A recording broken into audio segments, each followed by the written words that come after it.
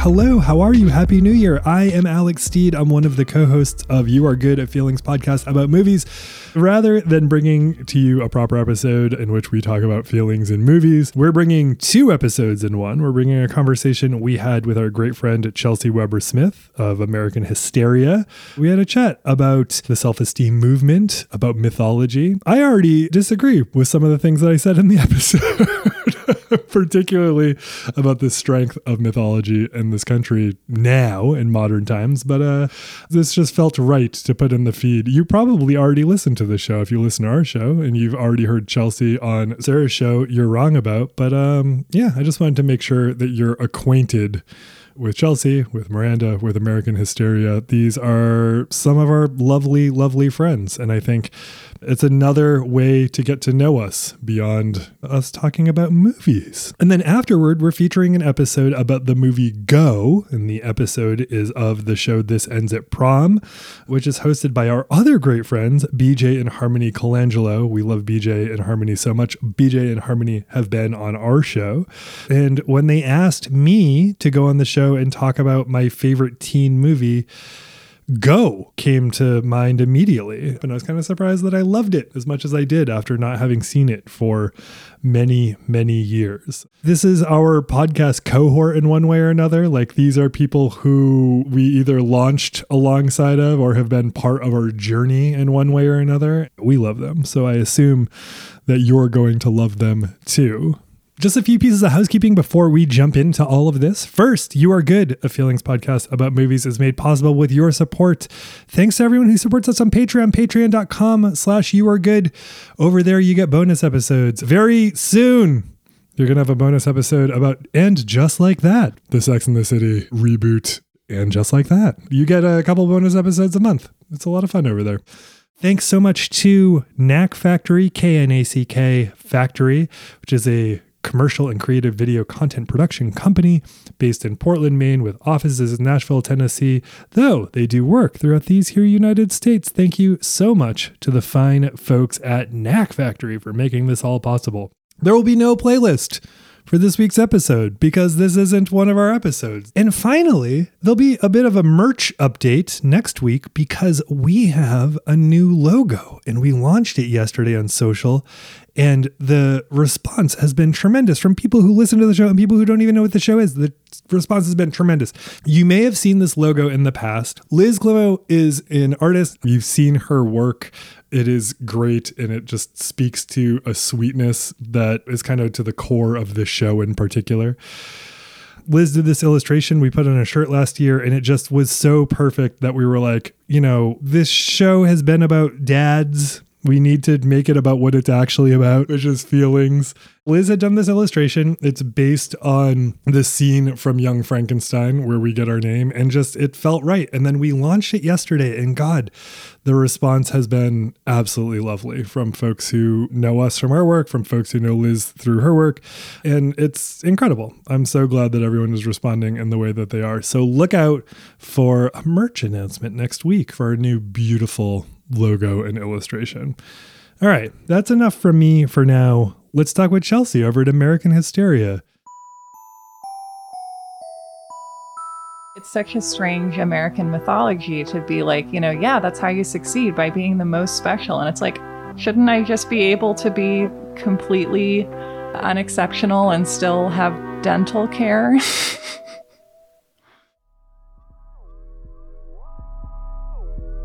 Sarah Marshall and Alex Steed host the Feelings Movie podcast, You Are Good, a show that invites guests to talk about films that have been meaningful in their lives. Then together, they discuss what the themes tell us about ourselves and our culture. Today, my good old buddies and I will talk about self-esteem from our own perspectives, share the movies that made us, and break down the myths we create as secular seekers. Oh, and of course, since Sarah is also the host of You're Wrong About, we find a way to connect the satanic panic right back to the self-esteem movement. Here we go. Let's get special. I am thrilled beyond belief to invite two of our favorite people onto the show. That is Sarah Marshall and Alex Steed of the You Are Good podcast. And we know Sarah from You're Wrong About as well. So welcome to you both and thank you for coming on. Thanks for having us. Thank you. You are wrong and good. So that's perfect to start. You guys host a feelings movie podcast, which is so fantastic. And I know if our audience doesn't already listen, it's right up everybody's alley, feelings and movies. But I was interested because our topic today is sort of self-esteem, the self-help movement, things like that. And your name is very evocative of this idea that we're trying to, at our cores, become good. So I'm interested in how did you land on that? You Are Good as a podcast name. So we started off as Why Our Dads, and we were talking about movies where fatherhood was some kind of a theme, and also talking about a lot of dad baggage. And at a certain point, I think late last spring, we decided that we had kind of done as much as we could with the concept and wanted to still stay a feelings movie podcast in a general sense, and started looking for a name. And the problem was that like every single possible film related pun was taken, because the two main kinds of podcasts are people shouting at each other about movies and true crime. And so we just went through, I feel like we were working on this for a couple of weeks. And then actually a listener had suggested that we call it You Are Good, which was something we talked about in our Young Frankenstein episode, which was one of the first ones that we did. And that was the one that stuck and made the most sense. Alex, do you want to say anything else? Yeah, I mean, I don't know. I think I'll be able to speak to this more after we have a larger conversation about, your previous episode on self-esteem and sort of the difference between the projected reality of what self-esteem is and what it can or could mean. But I was struck in listening to your episode in hearing all these things that I forgot even happened at my school. Like I would have told you sort of straight up that these things didn't happen at my school until I heard you talk about specific things that brought back memories. And I think, in one way or another, this title, You Are Good, even though this was clearly propagandized to us at like an educational level, I think like every element of being alive in whatever weird version of capitalism we're in is being told that we're not good at all on a regular basis, and that or being reminded that we're anxious and we have reasons to be anxious, so buy something or click something or divert your attention. And so the whole reason that You Are Good resonated with us is not reminding people in a superficial, like a warm and fuzzy way, but in saying you are not bad in the 1,000 of different ways that you're going to be told today that you are. Yeah. And also it's a Mel Brooks homage, and that was really nice to have. Yes. I think you bring up a really good point, and that was something I was so nervous about on the episode because it's so hard to differentiate. It's an abstract concept, self-esteem. It's just something that we made up to try to quantify this thing that we actually can't and don't fully understand what we're getting at here. But at the same time, the guy Vasco, who kind of masterminded this whole self-esteem project, also grew up being told he was bad as a Catholic kid. And so this was sort of his, I think, trauma reaction to that, as it was for so many people. So I think even though the self-esteem movement had its like warm and fuzzy annoyances about it, it was coming out of an actual need. Yeah, and I had the same experience as Alex listening to this episode, where I was like, I know people talk about like the self-esteem movement being pushed on children, but I don't remember that happening to me. And then when you described the part where you have to go like throw a ball at each other and like, yes, and like grudgingly come up with something positive to say about somebody, I was like, oh my God, I did that. We did that. Yeah, and it's weird. It was weird to think that it wasn't just this guy. The guy in my school who did it, his name was Pat Peluso, and like I just assumed he was like some weird figure that was like specific to our school. And like, he was just like a weird, he was like the guidance counselor from Beavis and Butthead, who's sort of the very same vibe. And it was revealing in a big way to realize that was happening everywhere. And And yeah, I mean, I think our shows, your show, Chelsea, our show, Sarah's show, You're Wrong About, like these are all shows in one way or another that are meant to get to sort of some abstract approximation of truth in one way or another. And so by no means do I think that, like, you know, You Are Good is a reverse prescription to what we hear every day. But I've related certainly to that origin story of the self-esteem movement, you know, and I love everything that you said about it. And I love sort of all the things that were revealed about it. But you know, it was interesting to hear that there was like such this like pro free market capitalist propulsion behind it. And that self-esteem could be used in that way, because I just see capitalism manifest itself every single day in a much more demeaning way, or in a way that advocates for what you were talking about, which is like this very superficial, almost sort of narcissistic idea of self-esteem. So yeah, that's the ecosystem in which we're trying to exist and try to do something interesting in the face of that.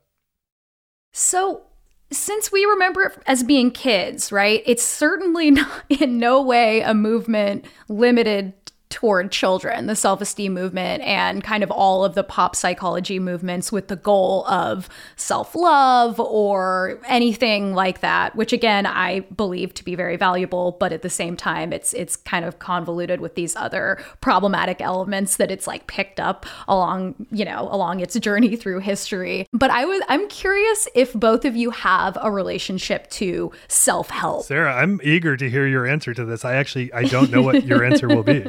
Yeah. I mean, I feel like my first association with that is like the moment in When Harry Met Sally where Carrie Fisher is like, someone is looking at you in personal growth. And like, I feel as if I grew up, you know, growing up and as being a little kid in the early 90s, like you definitely inherit an awareness of like what adults are kind of dragging each other about at the time. And I think one of them was the prevalence of self-help books and like what seemed like an extremely flourishing industry in the 90s. And I think is now in different ways, but like the self-help book, I think was so huge. I feel as if I don't personally have as much of a relationship with that because I haven't tried to self-help through a book in my life, really. But I also feel like I'm trying in my like fear of therapy in my adult life. I've like tried to do like my own personal self-help course and like teach myself how to have self-esteem is like one of the big things in that. Yeah. But I feel as if the concept of self-help was like really kind of mocked and stigmatized in the 90s, which I can see is like a reasonable and meaningful backlash against this really kind of, you know, relentless commercialization of something that had plenty of good ideas, I think, at its core, but was being used as a cure for everything. And I feel like I grew up with this sense that like the adults running the country at the time were like both deeply addicted to this industry and also found it very embarrassing. Yeah, so speaking of Pat Palooza, I hope he listens to this episode. Hi, Pat. So this guy came into our classroom and he did these exercises. Like, this is the only place, like in my experience, I can acutely say like this is where this practice or ideology was kind of like overtly occurring in my school. Is he came in, I think like when we were in the 4th or 5th grade, he did these exercises with the koosh ball. He did he did that whole thing, and then he kind of like, I don't know what he was. Like, I don't know if he was a counselor or whatever, but he like picked people to have like a sort of a separate group with those people that was like kind of like a roundtable therapy group in one way or another. And I think it was like aimed at addressing their self-esteem. Like, I'm realizing in retrospect, that's what it was. And I didn't get picked. And I'm positive that set me up for being counter to everything Pat Palooza represented for like the rest of my life. Pat Palooza was a very earnest name for, I assume, a very earnest person. Yeah, it sure is. Pat, you really did some damage unintentionally. But I remember like already being skeptical of that because I was cynical going back to like 7 or 8, but I was especially skeptical after. So and then when like capital S, capital H self-help that Sarah is talking about, when those books came out, I immediately was extraordinarily skeptical of them. And I have like one overt self-help book, which is by that like 4-hour work week guy. And it's called Tools for Titans. And I'm really embarrassed that I own it. But Chelsea, because we talk about this a lot, like I go about a self-help journey without any books that are specific to self-help, like through like Eastern perspective and meditation, and books about mythology and books about fairy tales and children's stories and archetypes and all that. Like I am certainly I'm certainly on the path without buying anything that subscribes overtly to the genre, but absolutely, dabbles with the genre. I'm going about it like the most cowardly way possible. You want like you want the more quality content that the other content is kind of ripping off, the centuries old content. Yeah, well, I feel like it's all in one way or another, usually going back to Buddha. But it's like, how do we sell the Buddha? How do we make the Buddha sexy? Exactly. So I'm like, I'll just go straight there. Thank you. Or to Jung. It's all like Jung or Buddha. And so I'll just go straight to the source. I feel like Carl Jung's always the one I go back to, for better, for worse. Thanks, Thank you, Carl. You weird motherfucker. You weird dude. Well, I'm thinking of like, because I guess self-help to me is like maybe a broader category than it is to you guys. Because I'm thinking of like Eckhart Tolle. Like, did you guys ever read any Eckhart Tolle? No. And I feel like I always have peripherally known people who were like Tolle fans. And I remember they always like, it was like, like a girl in one of my lecture classes who wore earrings that she made herself that were like really thin slices of oranges that she then laminated or something. Not laminating, like something, it was really pretty. And I was just and I'm a pretty sincere person, but I remember just being like, I'm never going to be that sincere. Like, I know that. Oh, that's so good. That's such a good differentiator that I never even realized that I felt about it, is like, I've always thought Tolle was a charlatan in one way or another, because it feels like this like simulacrum of sincerity, or like this 100%. Right, like a projection of like it feels like it's gone from like being like very, very sincere to being like, look at how sincere I'm being. And I'm not talking about that girl that you went to school with, but some of the other girls. A person who could get tricked by that. Right. And like and then I guess like the other big association I have more recently is with The Secret, which I feel like distills this concept to an adder so pure that like it's hard not to see what a lot of this other bibliography has been about the whole time, but maybe less overtly, which is just like the prosperity gospel for secular people. Absolutely. Oh, wow. Yeah. What was your relationship with Tolle, Chelsea? Sorry if we just shat on you. Oh shit, no. Oh my God, no. So my dad is like a new age Gnostic kind of person. That was like the realm in which I had no religion in my family. That was like the closest I came to religion, was like a very new age religion. And so he, even to this day, buys his books, Eckhart Tolle's books, anytime he finds them at the thrift store, and just gives them away, right? So this is a very like canon. This is like canon in my life, is Eckhart Tolle. But the loss of the ego is sort of his whole thing, is your ego is the negative internal voice, and finding your true self underneath that, which is a great message. Totally get it. It's good. It's been very helpful to me. But like, just watching someone claim to have no ego, it's like, if you don't have an ego, you don't have a personality. And also, if you didn't have an ego, like, would you be saying that to people?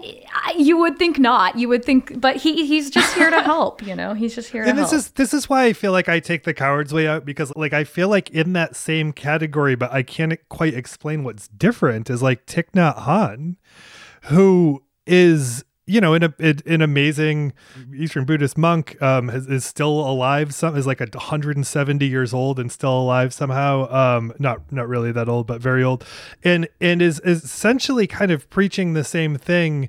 Though I always get the sense is like not saying that they've achieved some other plane, or they've like achieved some great egoless accomplishment in a way that makes me continue to trust them. Like they have some self-awareness of being a person with an ego and keep returning to that. And for some reason, I feel like that's a person who, you know, isn't smiling in my face with their hand on my wallet at the same time.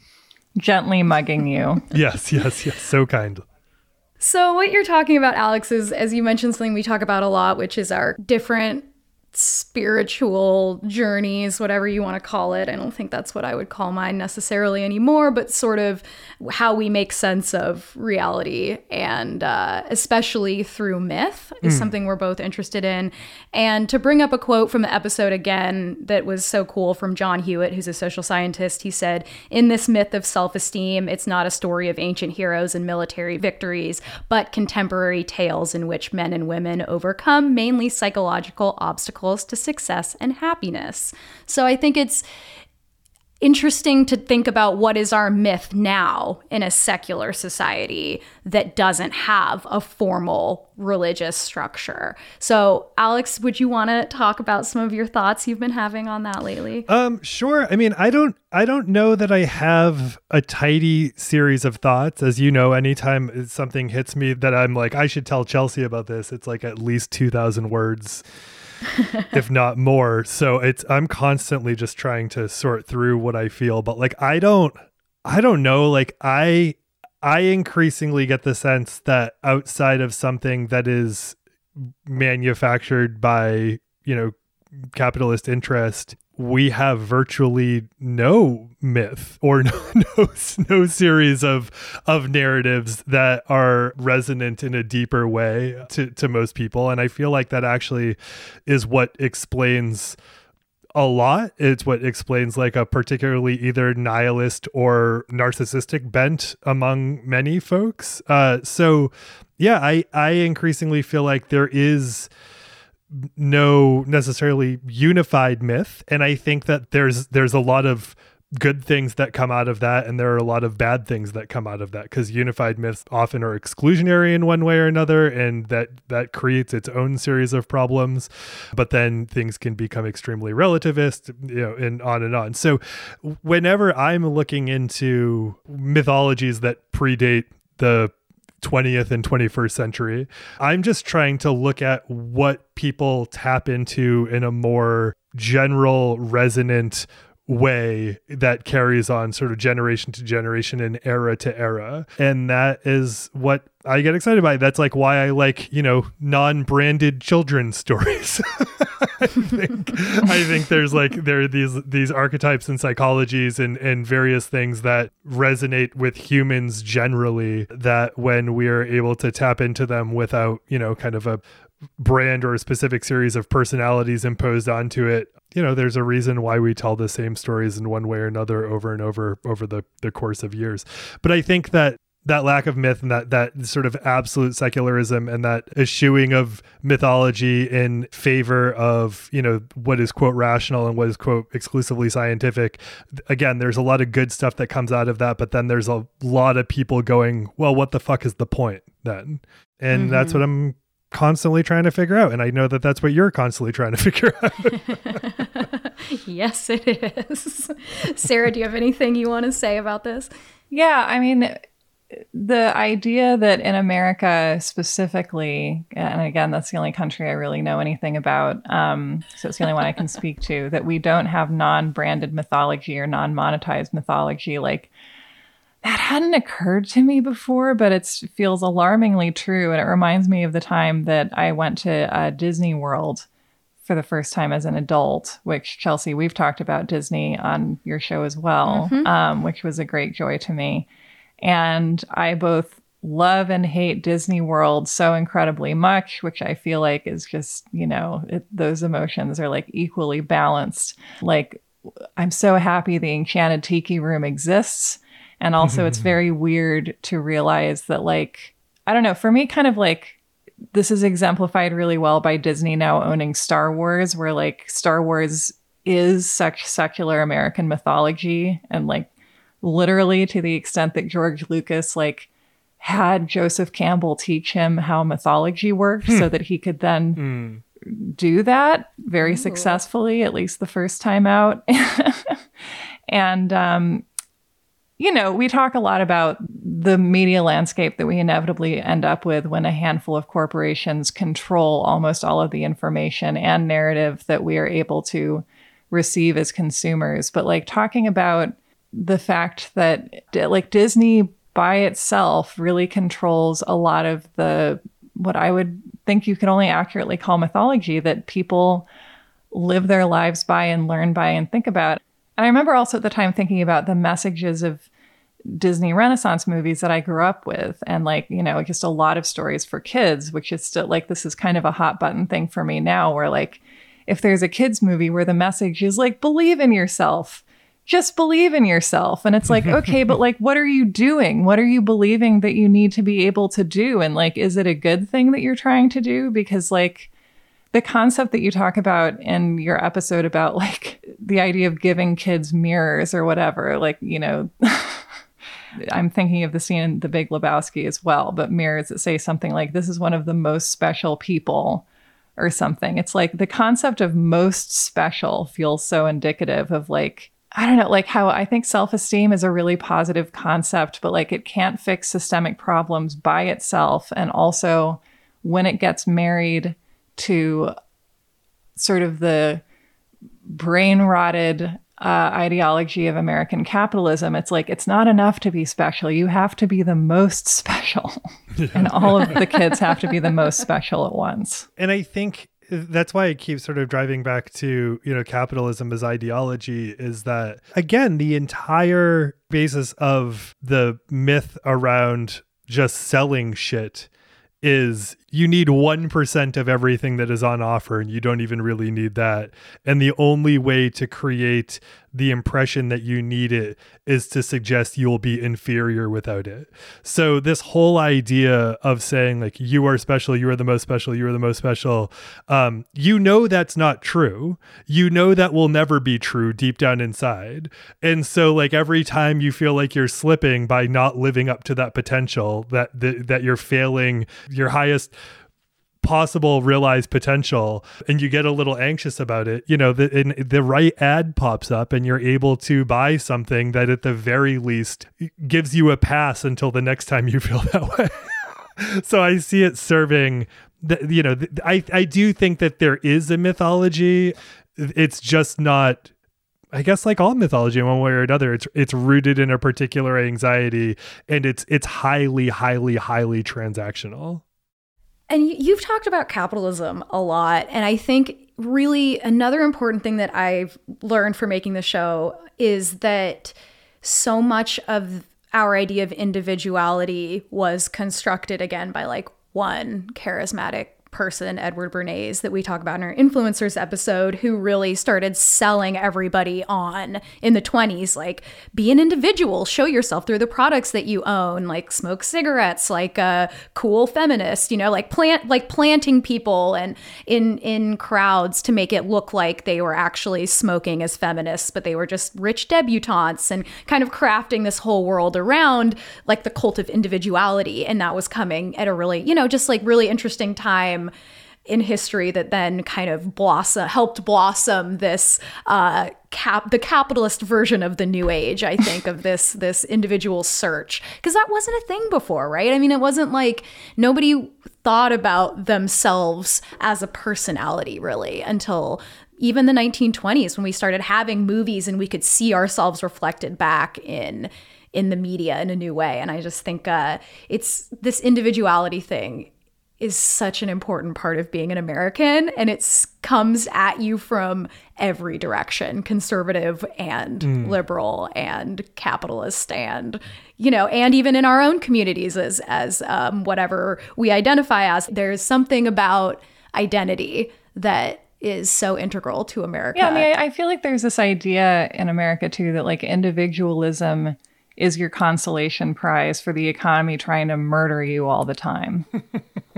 And it's born of alienation, right? Like the whole idea, like the prequel to that influencers piece. I love that episode of yours, but the prequel is like, why do brands exist, right? And it's because when we went into a place where like you when your neighbor wasn't the only person you were getting oatmeal from, and if suddenly it was mass produced, there needed to be a picture of someone who looked trustworthy on the bag. And everybody loves Quakers. It's one of America's dominant religions. It's very confusing branding. I do like Quakers. We do, yeah. I do like them. I'm a friend. It is very confusing, but like it's born of this shift that's happening when we're in sort of the middle of industrialization, and we're getting pulled out of these smaller communities that are thinking communally, and we're moving towards a place where we're no longer part of these organisms that we can identify, or that we can sort of like name all the individuals in that community anymore. And so we're increasingly realizing that we're smaller, and what comes with that is this idea that we have to establish some sort of identity to keep ourselves company. It reminds me, we, in one of our first episodes, we did poison Halloween candy and kind of the history of candy panics. And what you're talking about is the distancing of ourselves from our communities has also led to so many panics in terms of like food being contaminated. And, that anxiety is so real. It actually manifested in full-blown hysterias. And I think on that note, I would love to shift a little bit to thinking about the misleading that happened with the self-esteem movement. And Sarah, as a fellow, I don't know, debunker, I don't think that's what we do, but as a fellow person who investigates lies told by culture, is there anything that the self-esteem movement kind of reminded you of? I mean, I feel as if the examples are so many that I'm having a hard time even like picking some out. But I mean, actually, this feels to me reminiscent of the Satanic Panic itself as well, which is like, the origin of our bond is like shared Satanic Panic interest, which is, that's how you find your people, and being fascinated by miscarriages of justice, I think. Sarah, you were my first. I just want you to know, I don't think that I had met anybody before we met a few years ago that really knew, because our culture hadn't really been talking about it too much until more recently. Yeah. But I just wanted you to know you were my first, and it brought my heart great comfort. I remember meeting you at AWP, and I was talking about Michelle Remembers, and I was like gearing up to like explain what that is, and you were like, oh, I have experienced that book and like all of its lunacy. And I was like, thank God, because it felt like it was this weird country that I'd been to that nobody else had heard of. You would not, it's like such an embarrassment of riches of baffling and horrifying things. And a true minefield, too. You're like, I don't know how I'm going to talk about this to just anybody. Right. You're like, what? How do I begin? Yeah. And so I feel like the Satanic Panic, it feels like these seem to me like they're both movements that are born out of some kind of understanding, and some kind of true understanding that like it's hard to be a kid in America, which like, yes. And so in the 80s, like these both seem like fundamentally reasonable ideas. Like it's bad for children to be sexually abused, which was like an understood concept at the time. And kids should love themselves or appreciate themselves. And that then gets turned into, in the case of the Satanic Panic, a way to further marginalize queer people and to let the police railroad innocent bystanders into going to prison for a very long time, some of whom are still there.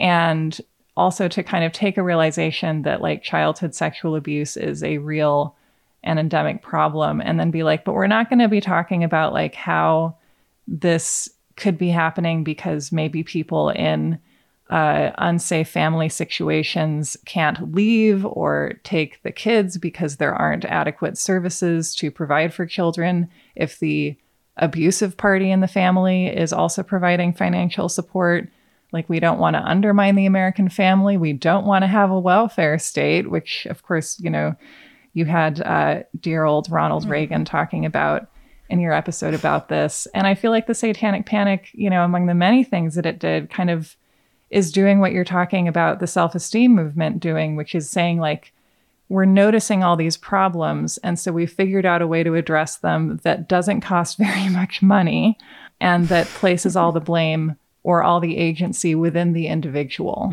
in a way that really misses the point. Man, you're like making me think right now. What is the opposite? You know what? It's not opposite. It's like, what is a moral panic when it's doing the same thing, but now we can call it like a moral calming, right? Because it's like you panic and the panic then makes you ignore systemic issues in, you know, in honor of serving a more interesting, fun, you know, we'll say fun when we mean sensational or exciting, and then, you know, one that places the onus back on the individual or on something so crazy that we can't possibly combat it with these sorts of systemic changes. But the moral calming is like, okay, we're all going to calm down because we don't have to worry about these systemic issues because all we have to do is believe in ourselves and do these. So it feels like they're very, like you said, they're very, they're bedfellows. Yeah. And of course they both are products of the 80s. And it like feels very meaningful that they really resonate with the greed is good era, which I don't think we've, you know, ever really woken up from.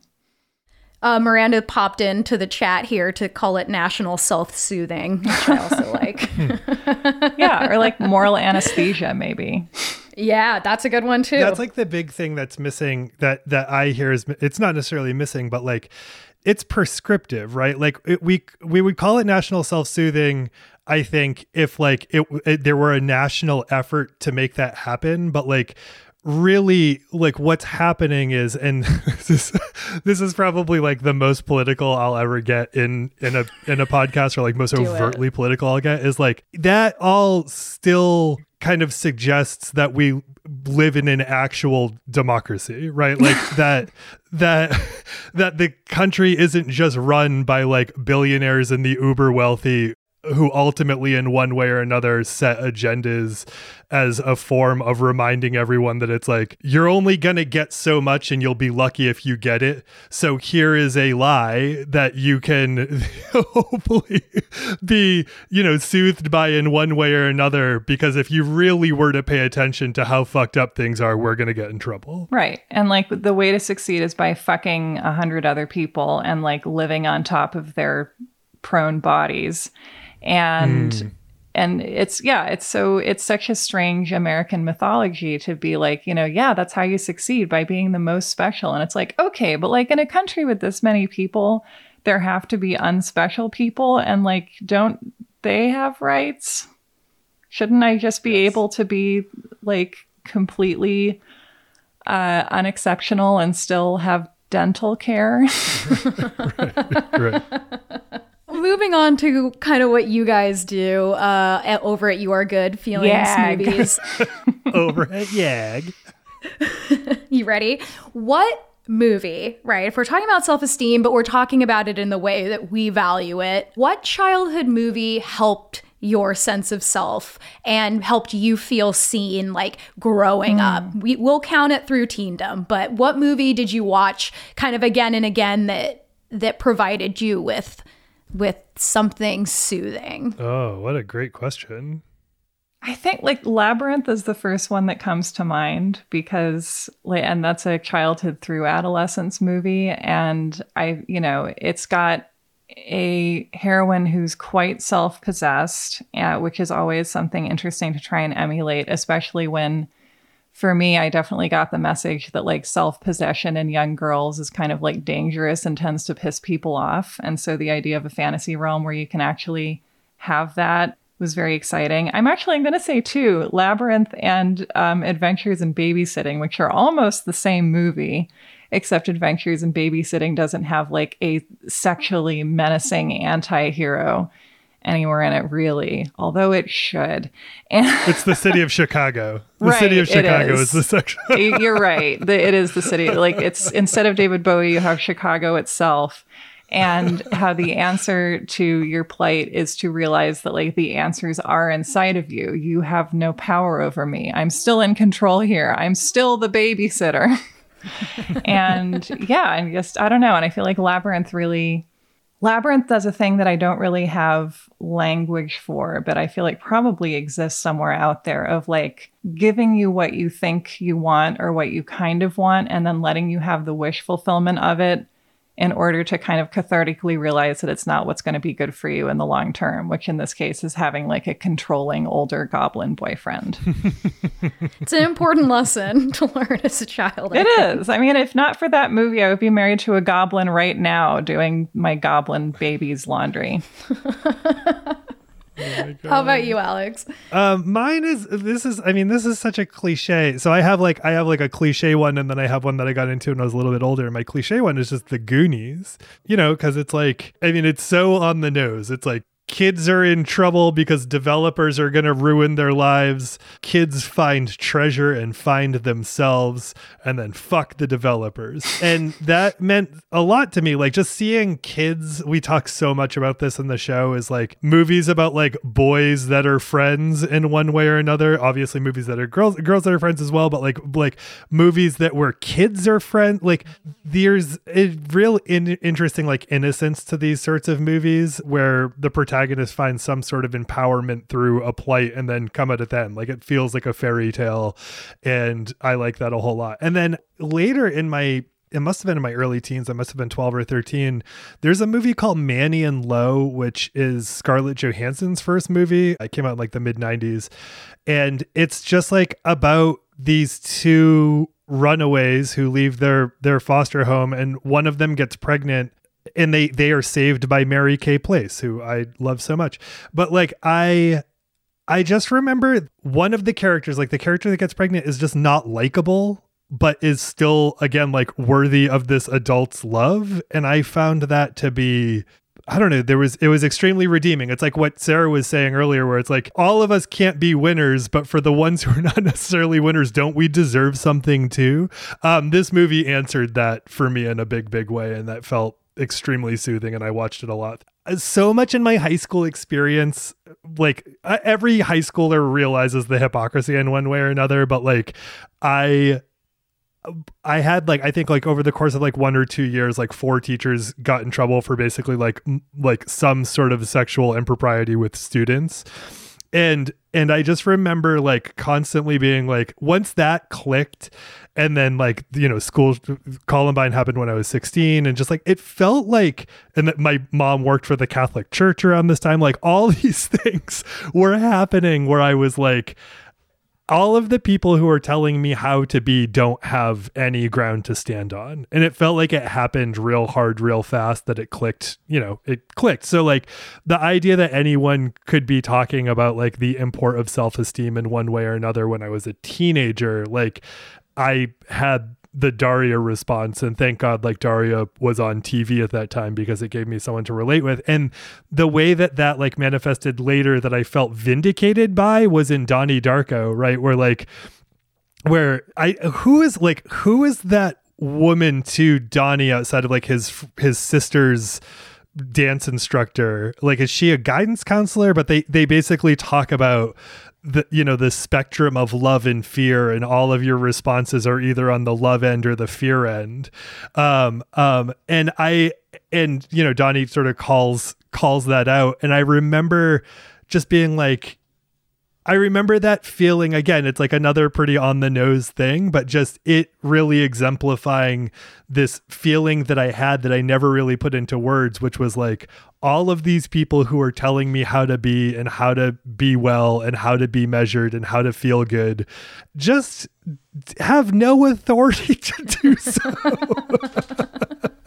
Yeah, what's going on in your life? Exactly. And it was just seeing this like this person who in that movie universe was doing the same. I was like, oh, thank God other people feel this way. What was yours, Chelsea? Thank you for asking. I did want to talk about Thank it. God. Now and Then. Oh, yeah. Yeah, I love Now and Then.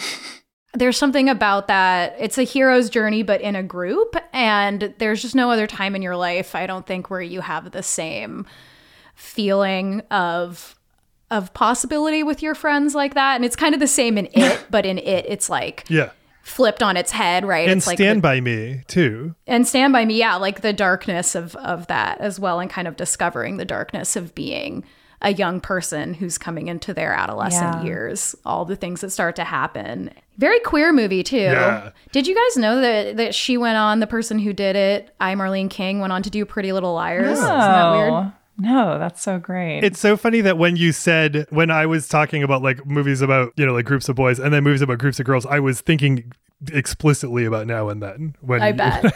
Yep. You mean Girls Stand By Me? Yes, Girls Stand By Me. I love any movie, and I love movies that commit this sin. Not a sin, because like we need some of them, but I think it goes overboard in terms of ratios. But like, I love movies where we get girls that are friends without the movie deciding that it's like, this is now too much friendship and they're going to start doing dark magic or crime or whatever. And I love those movies too. And of course, I'm specifically referring to The Craft and Hustlers, which I watched last night and which always makes me cry because it dares to have the central relationship be between two women and the men are just like totally at the periphery, just a succession of that fucking guys. For our wrap up here, I think it's interesting that both of you at different points, I think today, have mentioned the embarrassment around the idea of self-help, right? And I mean self-help in the broadest sense of the term right now. So like, what makes us feel embarrassed, do you guys think, in terms of as ubiquitous as the self-esteem movement and these self-help movements and sort of the ability for us to feel comfortable going to therapy, feel comfortable even going on medication, and all the ways that we address all of us share different mental health issues. I think that's obvious sure by now. Do. But I guess I'm interested in the embarrassment factor that still exists around this very broad sense of finding ways to feel peace. I feel is almost like the very bottom of this. Well, I see. So for me, it's two answers. And one answer I didn't even know until relatively recently. But like the biggest answer for me, or the one that immediately comes to me, is that I don't like being duped. I don't like something feeling like too easy or on the nose an answer. And that has a lot to do with like my Calvinist New England background, I think. And so like, usually when I look at a self-help book that's marketed as a self-help book, I get the sense that there's a duping that's happening in one way or another, or there's some sort of manipulation. And I that's not necessarily always a fair characterization, but that's like kind of what gives me the no feeling. And that's what makes me embarrassed about it. It's not the pursuit. I think the pursuit is extremely important. And I think like I've pursued all sorts of fucking wacky manifestations of my path and my journey. So I have it's not to say negative things about anyone who is on a journey and what that journey looks like. It's largely about the industry that I'm skeptical of.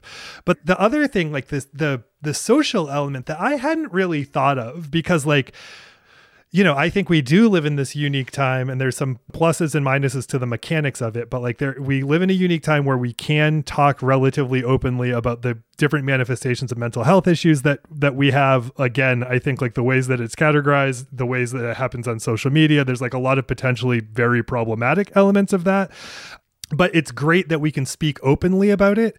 I was born in 1983. So like there's at the very least, even though it was a very base conversation in the 80s, that conversation's been happening publicly in one way or another. It's just matured.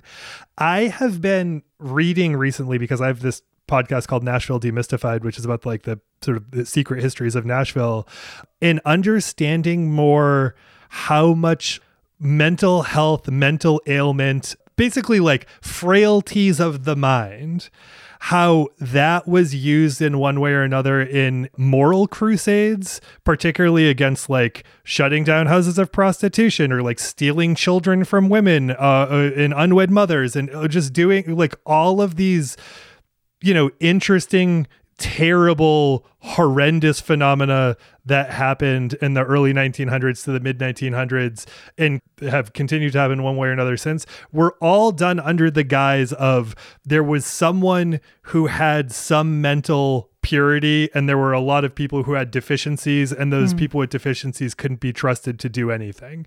And I increasingly realize how just baked into our culture that is, even in ways that I don't see. And I'm a person who talks about how acutely fucked up I am all the time. So I think that there's almost like a cultural shame where it's like, if I'm honest about this, like someone's going to steal my baby, because like that's a literal thing that has happened. Or sterilize me so I can never have any babies. Precisely. Precisely. Yeah. So I think that there's just like the anti-charlatanism piece, but then there's also just the like, it's scary to talk about this because I know someone is going to use this against me in a horrendous way, probably. Yeah. I mean, I feel like that connects with my answer, which I feel like, Chelsea, when you mentioned this episode topic, I asked you if you were going to include the Daria episode Self-Esteem Stirs, which I was so happy to hear in the mix. Yeah, that was totally dedicated to you. Oh, that makes me so happy. Yeah, and I feel like Daria, like, nailed many things that felt, to me made that show really special that I feel like other media that I had access to, at least in kind of middle school age, like wasn't putting its finger on. And one of the things it had, and that I think we now have in Bob's Burgers and probably a lot of other stuff I don't know about, is like the unbelievably cringy and basically out for himself guidance counselor who's like fully high on his own supply and like believes that he's helping these kids, but is really just trying to win a conflictee or whatever.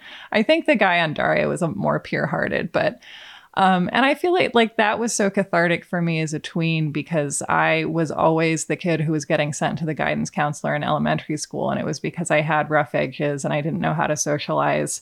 And it always felt punitive. And it always had this air of like, why can't you be normal?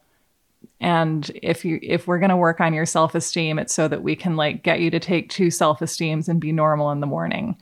The thing of being a kid who's at least trying to think critically about stuff and doesn't want to be duped and sees the world as I did as full of adults who are trying to dupe you to achieve their own ends all the time, and having guidance counselors seeming to fall into that because I always felt like, you don't want to help me. You just want me to not cause problems for you. Like I'm just supposed to fall in line and if not actually feel better, then to at least give a reasonable impression of somebody who is. And I think that kind of poisoned the well for me of trying to work on myself because it made it into something that I had to do for other people. And really, I think it was only in adulthood that I began to figure out, and still am figuring out, like that it actually can be for me. And it's not just something that I'm doing for the convenience of the grown-ups in charge of me. And I mean, isn't that was something we didn't include in our episode, but how psychologists tend to think that our obsession with self-esteem is more our parental / authority figures' obsession with our self-esteem and how that then reflects back on them. Right. It's like, well, your kid is scoring a 7 on the self-esteem barometer and it should be a 9. So are you working too much or what? The embarrassment's going to come when you're doing something so vulnerable. And like you said, Alex, I think it's just like, I was duped a lot, I feel like, by different self-help books because I was just so desperate, just support groups, all kinds of stuff that wasn't necessarily a dupe and added a little bit, right? Because each one of these things, no matter how dupey they might be, contains some kernel of truth. I feel like, just listening to your episode and having this conversation today, this like brings me back to what I feel like is one of the core things about trying to debunk as kind of the thing that you do for the public, which is that like, I think a lot of these ideas, at least in the United States, that we get carried away with, like they're not wrong or they're not entirely wrong. Like, I think there's pretty much always some kind of germ of truth to it, but it's like we take something that could be a solution to certain problems in certain contexts and we're like, great, let's just stick this Band-Aid on this leaky dam and be done for the day. And I feel like it's, you can debunk a concept without throwing away the idea that there's any truth at all that originally got people excited about it. I think it's like, it's not the tool, it's the way that we're using it a lot of the time. And it gets to the heart of this other part of this that is about kind of identifying in this totality. Like, I have high or low self-esteem. Like, it's some kind of weird totality. And your show is, it's not you're wrong, it's you're wrong about, right? So it's sort of this thing of like, one aspect is wrong, like one part of this thing that you think is wrong. Didn't you say when we got on, you're good and wrong? We're all good and we're all wrong. And how? Well, thank you so much to both of you for coming on. It's always such a joy to talk to you guys on air or off. Oh, we love you so much. This is so great. Thank you, Chelsea. This was American Hysteria. If you need more self-esteem, or you just want to get all the hottest dirt on Ayn Rand and Nathaniel Brandon's polyamorous, volatile relationship, well, boy, do I have a talk show for you. Just become a patron at patreon.com/AmericanHysteria to get access to Hysteria Home Companion, where producer Miranda and I dive into all the juiciest stuff from the cutting room floor. That's patreon.com/AmericanHysteria, and that episode will be up next Monday. Find You Are Good on Twitter and Instagram at YouAreGoodPod. Find Alex on Twitter at AlexSteed and on Instagram at KnackFactory. And find Sarah on Twitter at Remember_Sarah. This episode was hosted by me, Chelsea Weber-Smith, sound by Clear Como Studios, and produced by Miranda Zickler. Thanks, as always, for listening, and heads up, catch this koosh ball. Here comes my compliment. You're making it through this life one way or another, and that's something to celebrate.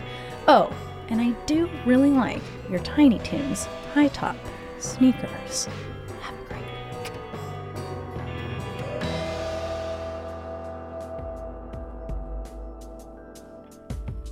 All right, everybody, that was our conversation with Chelsea at American Hysteria. How much do you love that show if you don't already listen to it?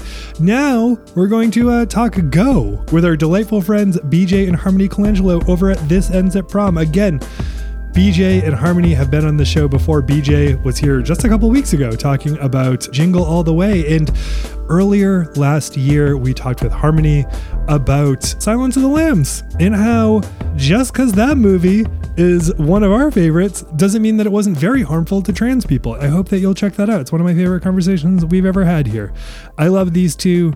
I was so glad to be able to talk with them about Go. And yeah, let's get into it. Greetings and salutations. You're listening to This Ends at Prom, a podcast where I, teen movie apologist BJ Colangelo, show my wife, Harmony Colangelo, a seminal teen girl movie that I missed out on because I grew up as a teen boy. Is today's movie truly emblematic of womanhood? Or of rose-colored nostalgia glasses warp your perspective? Circle yes, no, or maybe to find out if we're crowning a queen. Or if we're killing the teen dream. Welcome to This Ends at Prom. This Ends at Prom is a Pod People production. I don't wanna be your merch girl. I wanna be your goddamn idol. And I don't wanna have to work twice as hard for the same motherfucking title. But I realize that I probably won't be so lucky.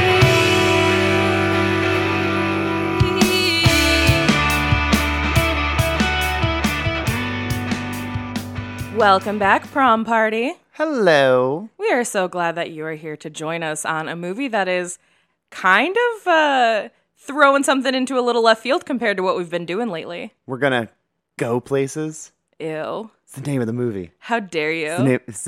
They're so subtle about it in the movie. This movie, honestly, though, in rewatching it, I had a lot of Leo DiCaprio snap and point at screen moments because I forgot how frequently they say the title of the movie in this one. It's a single sentence, though. I'll tell you what, it was really frustrating trying to look up where this movie was, because when you type go, you will get anything else that isn't this movie. Yeah, that is for sure.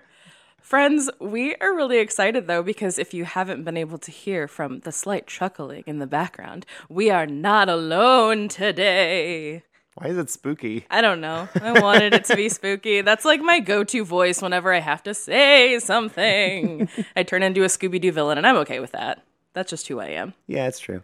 But friends, our guest today and the person who chose this movie is responsible for a lot of you listening to us, because every other day on Patreon, somebody will message and be like, we started listening to this podcast because of Harmony on You Are Good, formerly Why Are Dads, which is always really exciting. So, friends, Daddy's home. And this week, we are joined by one of the co-hosts of You Are Good, formerly Why Are Dads, the amazing Alex Steed. Hi, Alex. Hello. I'm so excited. This is great. I love your show so much. I love your show so much. And so this is the best. Thank you so much for having me. I'm so glad that you're able to be here, and we're able to like kind of complete the circle of now being on each other's shows. And Absolutely. Well, and we're gonna double the circle because because BJ will have to come on the show, and then Sarah will have to go on your show, and then it'll be the double rainbow all the time. And then the cycle resets. Yes, exactly. Then some beast is unleashed from under the earth. God, we can only ideally. hope. Yeah. So, Alex, what movie did you bring to us today? So I brought to you the movie Go, which we were chatting right before we started recording, and it's a movie that was very formative from when it came out, and I haven't seen it since when it was formative for me. So I know it's a movie I'd watched a handful of times. I know very well. I remembered kind of all of the parts, but it's unique in that I don't think I've seen this movie for at least 20 years. So wow. It was fascinating to go from watching this movie that definitely had an imprint on me, that I remembered it being like it's not really in retrospect, but it feeling at the time like a sophisticated teen movie because it showed teens being reckless assholes in the way that I was when I was a kid. And I felt represented by that in a way I didn't feel represented by like Blaine in Pretty in Pink. And so that felt really important to me. And so I think wanted to talk about and explore that a little bit, but also just have an excuse to revisit this. That's wonderful. This is definitely a favorite of mine. That is one of those movies that I forget is a favorite of mine until I watch it. It's like, oh yeah, no, I really enjoy this movie. Harmony, what is your history with this movie, if at all? I didn't know this was a movie. I had no idea what this was. I'd never heard of it. And I gotta say, as far as like Tarantino for teens goes, this is a wild experience. So that's exactly what it is. It's Tarantino for teens. That's exactly what this movie is. And I'm really glad. I think a little Clerks, a little dollop of Clerks. Absolutely. Yeah, and I'm really glad that you brought that up because that's, I think, the last time that I watched this movie was when I was in college taking like intro to film, whatever the fuck, and having a bunch of guys being like, well, Tarantino's an auteur. And it's like, yeah, well, have you seen Go? Like, let me push up my hipster glasses a little harder. Because it's also important to note that there is a, like, slight generation gap between us. Because I'm on the, I guess, middle part of a millennial. I think I'm, like, a true to form millennial. I'm born in 1990. So I'm 9 years old when this movie came out. And I'm not going to ask you how old you are, Alex, but I presume I'm 38. I was like, I presume you were a teenager when this came out. Yeah, I'm like the very oldest millennial. I'm like the oldest millennial before you get deep into that like cusp territory that a lot of people talk about, like the exennial thing. Although I that resonates with me because a lot of my friends were older, et cetera, et cetera. But yeah, this came out like solidly when I was a teenager, and it came out in the middle of the pop techno thing that happened in the United States, because like, you know, like Maine caught up with techno 10 to 15 years after the country. And that was important, and you know, you could go to like raves in the woods here, like there, you know, it caught a lot of what was going on in teen life, and again, it felt sophisticated in ways that I think actually are sophisticated, but in retrospect, you know, it feels a little funny. I like that Maine caught up just in time for Y2K. We caught up for like Limp Bizkit. We were like, all right, let's move on, I guess. I don't know. Limp Bizkit's having a resurgence right now, and I'm not happy about wild. It's absolutely wild. Yeah. It's wild. Everyone's like hearing Fred Durst just be like, man, you should get vaccinated in the middle of a concert. Everyone's like, dude, is Fred Durst actually a cool dude? And I'm like, he's not. He's just not an idiot. Totally. Yeah. Well, it's the same thing happened with Axl Rose a number of years ago. Is like Axl Rose would talk shit to Trump all the time on Twitter. And people were like, what? Axl? And it's like, yeah, he's still terrible. Yeah. But he's doing a good thing right now. We're messy. We're a messy species. You can be both. You can hate Trump and be a bad person. Yes, absolutely. Absolutely, I can. All I can think about now with like modern Fred Durst is that he made his movie. Oh no. With Devon Sawa, who is genuinely doing the best that he can. Seems so great. Yeah. Yeah, he's doing a very good job in it. But it's, Devon Sawa and John Travolta, and at one point Devon Sawa is driving with I think like his kid, and he's listening to Limp Bizkit on the radio. That's great. And he's like, "You ever heard of this? Limp Bizkit. It's like song for a generation." Like some like really cheesy thing. And I'm like, Fred, why did you do that to him? Why did you make Devon Sawa say these things? I mean, that's a sad time. I'll be saying though, Roland does slap. Get out.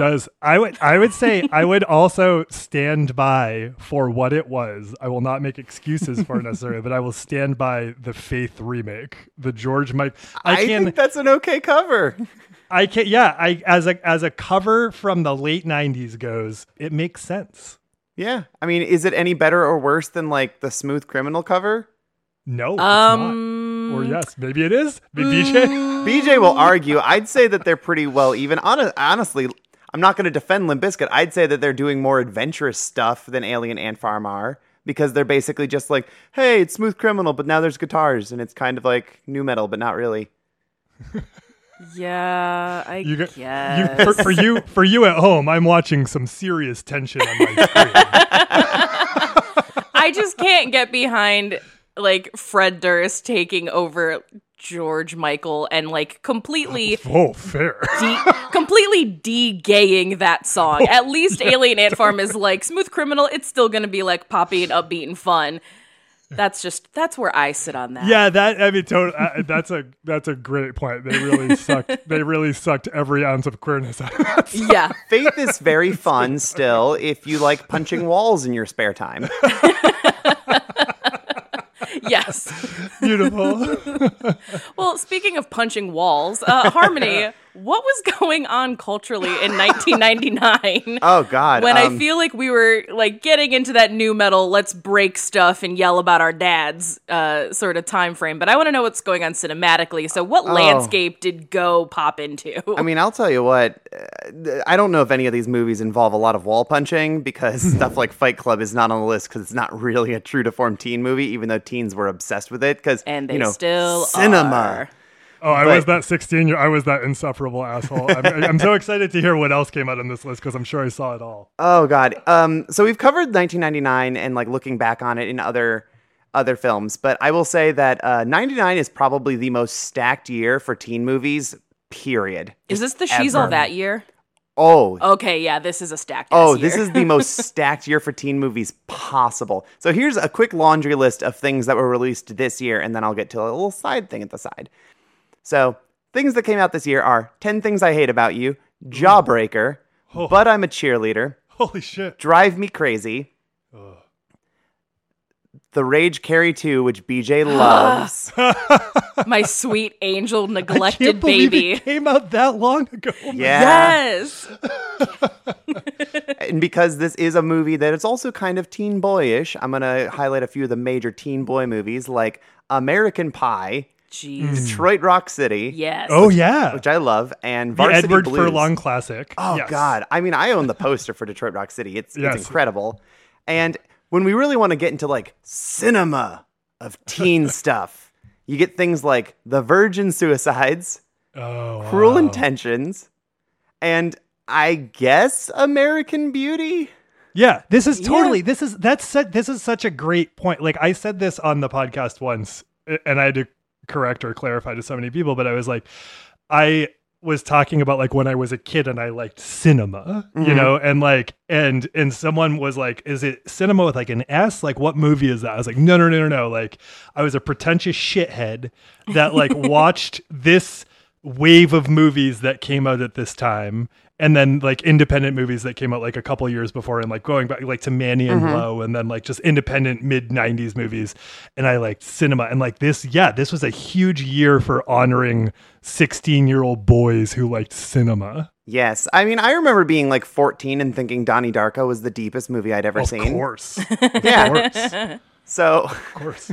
I mean, Absolutely. yeah, this is really where we're starting to, like the formula of the 90s has been completely solidified for teen movies. This is also the year, like the first full year we had DCOMs. Mm-hmm. So, you know, Smart House and Don't Look Under the Bed and Johnny Tsunami and all these other things were coming out. And I will say that I think we were trying to step outside and redefine what we could do with teenage stories. And I think Go does it in a way that nothing else was at the time. And that probably worked to its detriment. Because a lot of the movies I listed, like Jawbreaker or But I'm a Cheerleader, were not really successful at the time. They became cult classics later on. But just looking at even the month that Go was released, it went up against Idle Hands, Election, and released on the same day, Never Been Kissed.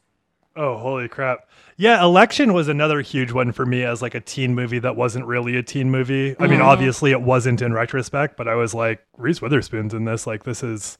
And I saw it and it just fucking blew my brain out of my There's head. a teen in it. There are multiple teens in it. Yeah. There's that dense guy from the American Pie movies. Yeah, Oh, Chris. We got Chris Klein, who That's it. is forever my favorite shitbag in Just Friends when he's playing guitar. Ah, yes. Dusty, the little sister character whose name I always forget, but she's like a baby dyke, and I love her very much because she also gives no fucks. And I really wanted to be like her growing up, but I was Tracy Flick, and I accept that. Oh my god, that's fantastic. This was also like the same. This was the same year that I had to look this up to realize it was the case. But like, it was the same like cluster of years that like Splendor and Nowhere came out, which were like Greg Araki movies, and James Duvall, who was in this, like kind of in passing, was in those movies, and I remember being like so into that. So there were all these like. There were teen movies, and then there were like very alternative teen movies that were that still felt like not just like possible, but like a little dangerous in a way that, I don't know. It spoke to me, and it gave me, especially again, like being a kid in rural Maine, like it gave me a window into being like, oh, okay, like some other stuff is happening that other people are acknowledging. That's good to know. There's this very interesting trend that we are playing in the late 90s where we have things like Greg Araki and New Queer Cinema, which is also why like Jamie Babbitt falls into this. But then at the same time, we're also getting this like weird, you can't call it Uncanny Valley. That's not completely accurate, but this really interesting look at kind of poverty suburbia, if that makes sense. Like a lot of like Todd Solondz films, Kevin Smith films, where you're dealing with this subsection of America that really hasn't been highlighted before outside of like, here's the one poor character in a John Hughes movie. It's like, no, this is about working class people who are dealing with a lot of like weird stuff, and here's the way we all live, and it's weird. No one has these beautiful like 3-story homes, and no one's like these ultra pretty people. It's like kind of fucked up, and I think that was something people really resonated with because that representation is important. And then we immediately jump into the 2000s, which is as Bruce LaBruce calls it, the decade of bad straight camp, where everying is really shiny and trying so hard to be progressive that it sucks out any of the edge. I felt very alone in that decade. Like I felt like I didn't understand what was going on screens. Yeah, it's a decade that made me just like feel really bad about myself because then everybody was the prettiest person I had ever seen in my life, and I'm like, this is not relatable. I need to go back to watching Welcome to the Dollhouse because that's where I fit in. Absolutely. Oh, Wiener Dog. Oh. It was not a decade of the everyman or woman, I don't think. It's so interesting that you say that thing about like, it's like they're working class and they're like literally working. And I never put that together as like, this is probably a huge reason why this movie resonated is I started working under the table for, I think, $4.75 an hour washing dishes at age 12. I spent like the majority of my teenage working, and to see like, and I'm realizing this now, is like just we open seeing Sarah Polley working, and like she's also like I think Sarah Polley is outstanding in any number of ways, but she's also like she's not traditionally like Hollywood beautiful. Like she looks like someone who you know and someone who you like and someone who's like a little weird, and I like that a lot about I like how resonant these people are in the same way. And this is another thing that's probably weirdly revealing. Like I loved Kids as a kid because I was like, there's not an adult to be seen, which reminded me so much of my childhood where it was like, no one's in charge. It feels really dangerous. There's no adult around here. These kids are just fending for themselves. And I was like, that is a reality I feel in a really big way. I love that. So in speaking of Go, Alex, if you had to explain to somebody what this movie is about, which I know, not the easiest thing, not the easiest ask, what is Go about? So there's 3 stories that are told back to back. One story is about a young woman who's a teenager who gets involved in some drug shenanigans, buying and selling in order to make rent, and a number of things happen as a result that center around a rave and a drug deal gone bad.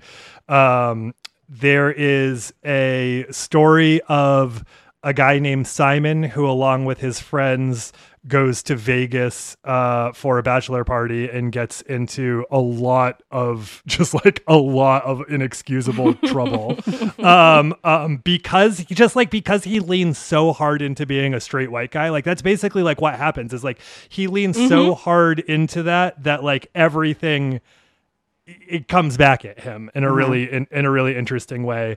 And then the third story is a story about these 2 secretly gay actors who as a means of trying to get out of like a drug, I don't know, like a drug arrest. I think it's like a possession charge. Yeah, they end up setting up the teenager that we meet in the first, who's played by Sarah Polley. What is her name? I can't remember.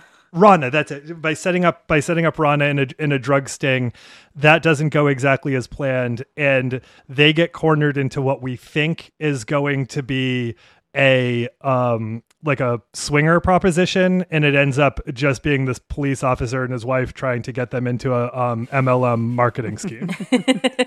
This is a teen movie that I loved.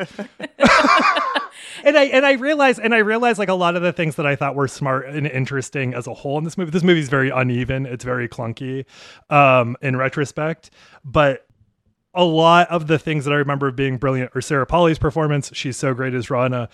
And then fucking God, what's his name? The drug dealer. Timothy Olyphant? Yeah, God, just remember him, period. He's forever my favorite dirtbag in any movie ever. Totally. And this was like him. This was such a proper introduction to what he would be for the rest of his career, is exactly that. Just like the hottest dirtbag. But the thing that I remember so much is the tension of this scene in which we think that there's going to be a proposition to be involved in this sort of swinging relationship with this married couple, and it's actually them selling consolidated this like Amway like product, which is like much. I'm not saying that like swinging is sad, but like it's what they end up proposing is way more awkward than the thing you think is going to be proposed. And I remember that feeling so brilliant as a kid. So that's a thing that stands out in my memory more than almost anything else. Well, Irene and I sort of had an ulterior motive for inviting you here tonight. He makes it sound sinister. It's not. No, I don't. She's right. Okay. Okay, you've looked around our place. Where do you think we got most of this stuff? Just guess. Sears? JCPenney? It's actually from Confederated Products. Almost everything in this house is from Confederated Products. From the toilet paper, to the candles, to the ham. The wine. The wine. Even that cologne you liked. You see, Confederated Products is a multi-level direct wholesaling company, which means we don't just sell the products ourselves. No, sir, Bob. We recruit and manage teams that work under us. Now, Irene and I started 8 months ago, and already we're pulling in $50,000 a year in revenues. We're the number 4 distributor in Southern California. You got that one, babe. And by March, we might be number 3. The whole aspect of that scene and that story specifically that I kept coming back to was, if anyone could get me to sign up for an MLM, it would be Jane Krakowski. So. Totally. Same. Totally. Absolutely. And just like the weirdest, most like William Fichtner at his weirdest. He's so weird in this movie. He plays a lot of weirdos, but he's exceptionally weird here. Just walking around dick out and like fondling guys' abs.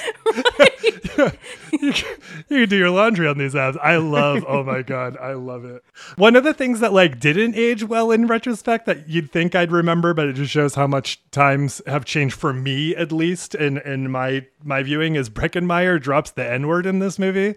And his rationale is that his like, I think his mother's mother is black.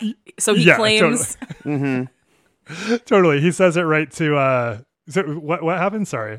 Yeah, he says it just like so offhandedly in the car, and then Taye Diggs is there looking at him like, what? And like he doesn't like beat his ass or anything about it, but you can tell he's just like this idiot white boy. But okay, he also digs the hole deeper because he totally steals Taye Diggs' story about getting a blowjob and accidentally unsticking a girl's contact.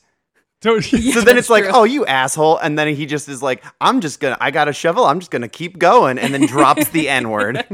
Yeah. And talking about this being like Quentin Tarantino for teens, like a big thing Tarantino would do is he would write the N-word for white characters. Right. Mm-hmm. And then just like it would be accepted within the universe of the movie in a way where it just really feels like Quentin Tarantino going like, look what I have allowed myself to do.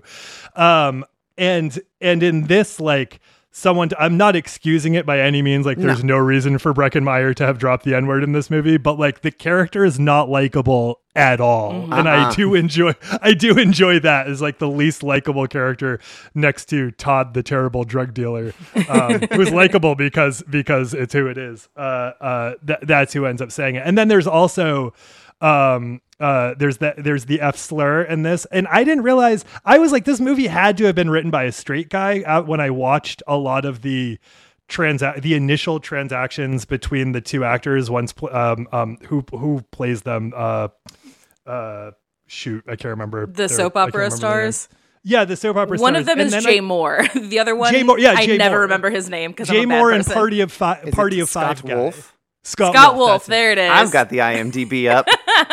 and I realized, and so first of all, I found out that John August, who wrote it, is not, he's a gay man, but I just realized that they as actors are just so painfully straight. Yes, yes they are. that they turn the text straight. Mm-hmm. Mm-hmm. Yeah, no, I agree completely. And we talk a lot in the show about how teen movies are time capsules of when they came out.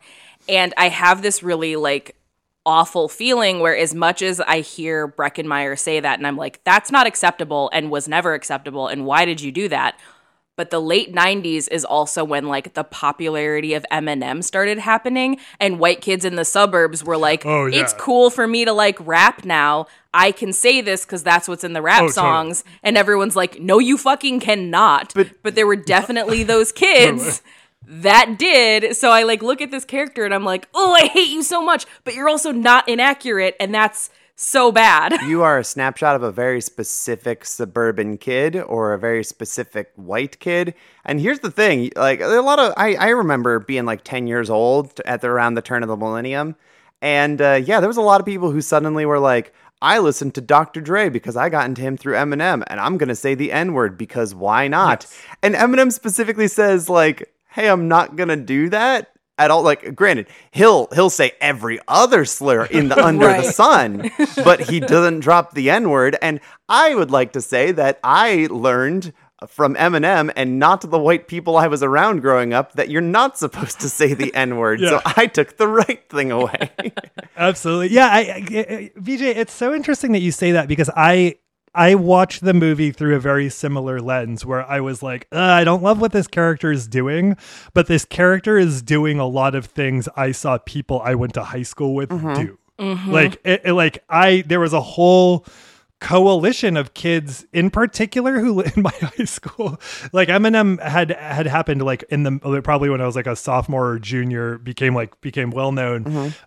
But like there was a group of kids that I went to high school with who loved Tupac, and they were of white kids. I mean, I went to school again in rural Maine at white kids, and there was a very similar, you could have found that Breckenmeyer character in that group of kids. Yeah.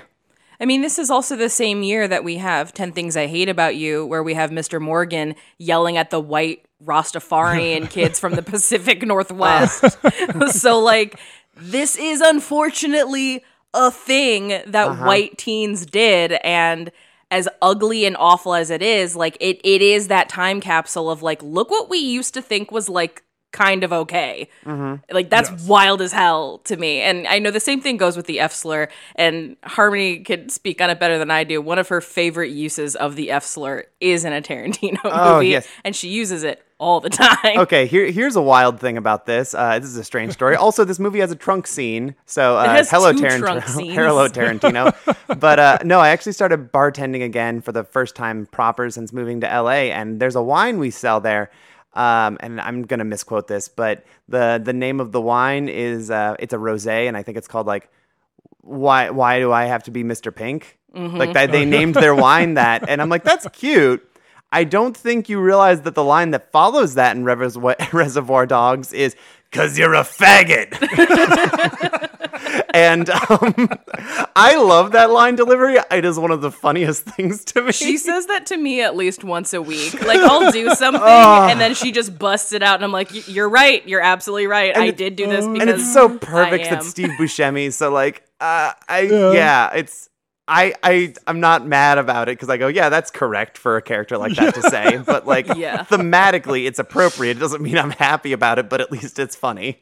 Yes, yeah, absolutely, yeah, totally. I mean, there's a lot that happens here because it fits the context, and I was surprised actually at how much of it fit the context and how a lot of it felt. Again, like a lot of stuff I think feels clunky in this to me now in retrospect, but like I don't know. I think it aged better than I expected it to, but there were also a lot of parts that felt very dated. Like, again, having Breckenmeyer say the N-word. Yeah, I had to did a double take. I was like, it's Breckenmeyer. Oh yeah, okay. He doesn't really talk about this role very often. I can understand why.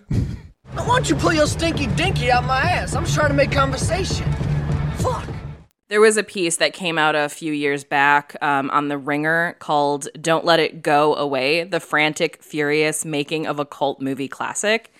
And they talk about how this movie sort of came to be. And there's some interesting things that I want to share because it is kind of mind-blowing to me. So this movie is directed by Doug Liman, who made Swingers, which was like a huge success. People really loved it. It kind of sparked the careers of Vince Vaughn and Jon Favreau. So, like, that's another cinema classic I enjoy. Yeah. Cinema. Italian hand motions.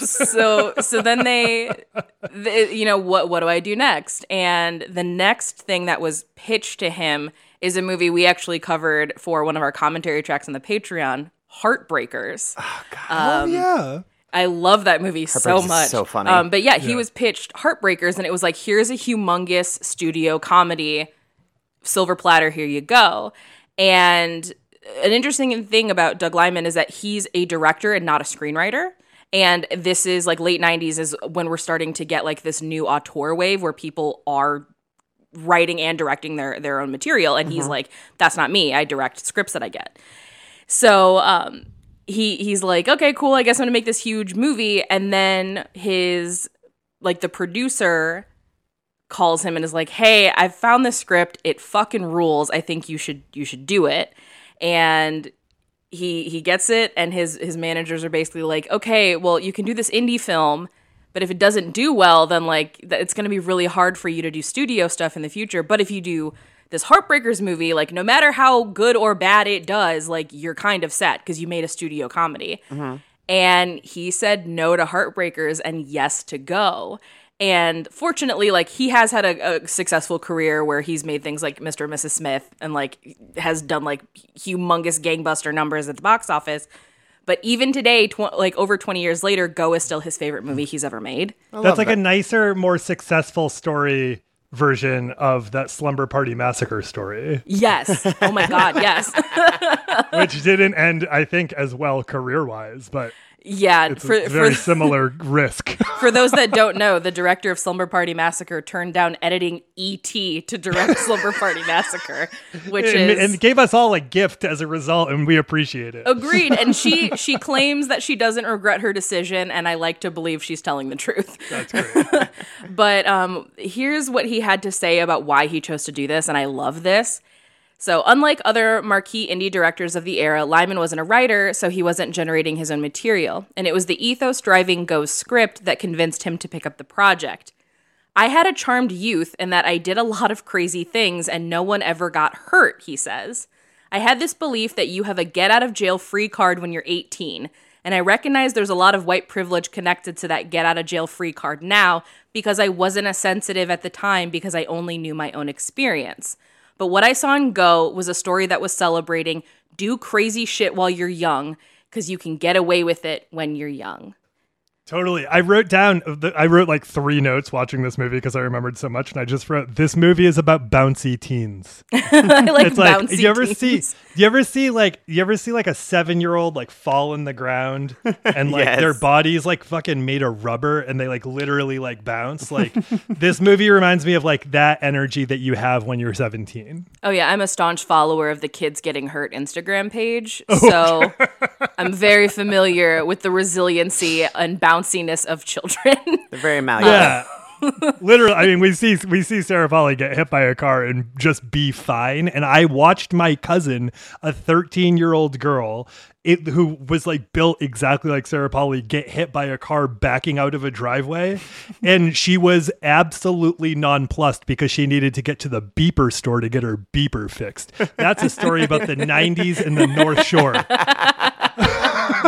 But for real though, like when this all comes around and we have our 3 stories kind of resolved and we get kind of our epilogue, and she comes rolling up to the grocery store after getting hit by a car, I turn to BJ and go, yeah, no, that happened to me. I got hit by a car and then went back to work the next day with a bad back, and my job was to lift things. Yeah, absolutely. It's so resonant. It's crazy.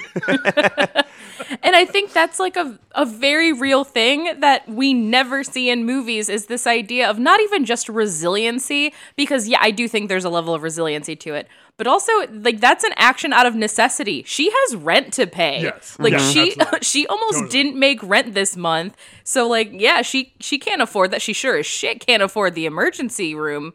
Like that's not something she can pay for. She literally almost got, I mean, and this is the thing, like, not to turn this super serious, but that's an important thing. It's like, you know, all the people who throughout COVID, many of us just literally had to like risk our safety because we couldn't afford not to work. And like, that's something that's so resonant. And like, we literally just saw her almost die several times to get her rent paid. Like, she has to go back to work. And that's something that absolutely resonates with the vast majority of my life. Agreed completely. Yeah, this is kind of like how you see people who refuse to take ambulances and instead take an Uber to the hospital. Right. Yeah, it's not like $3,000 out the gate. Yeah, this is the 1999 version of that horrible hellscape we live in.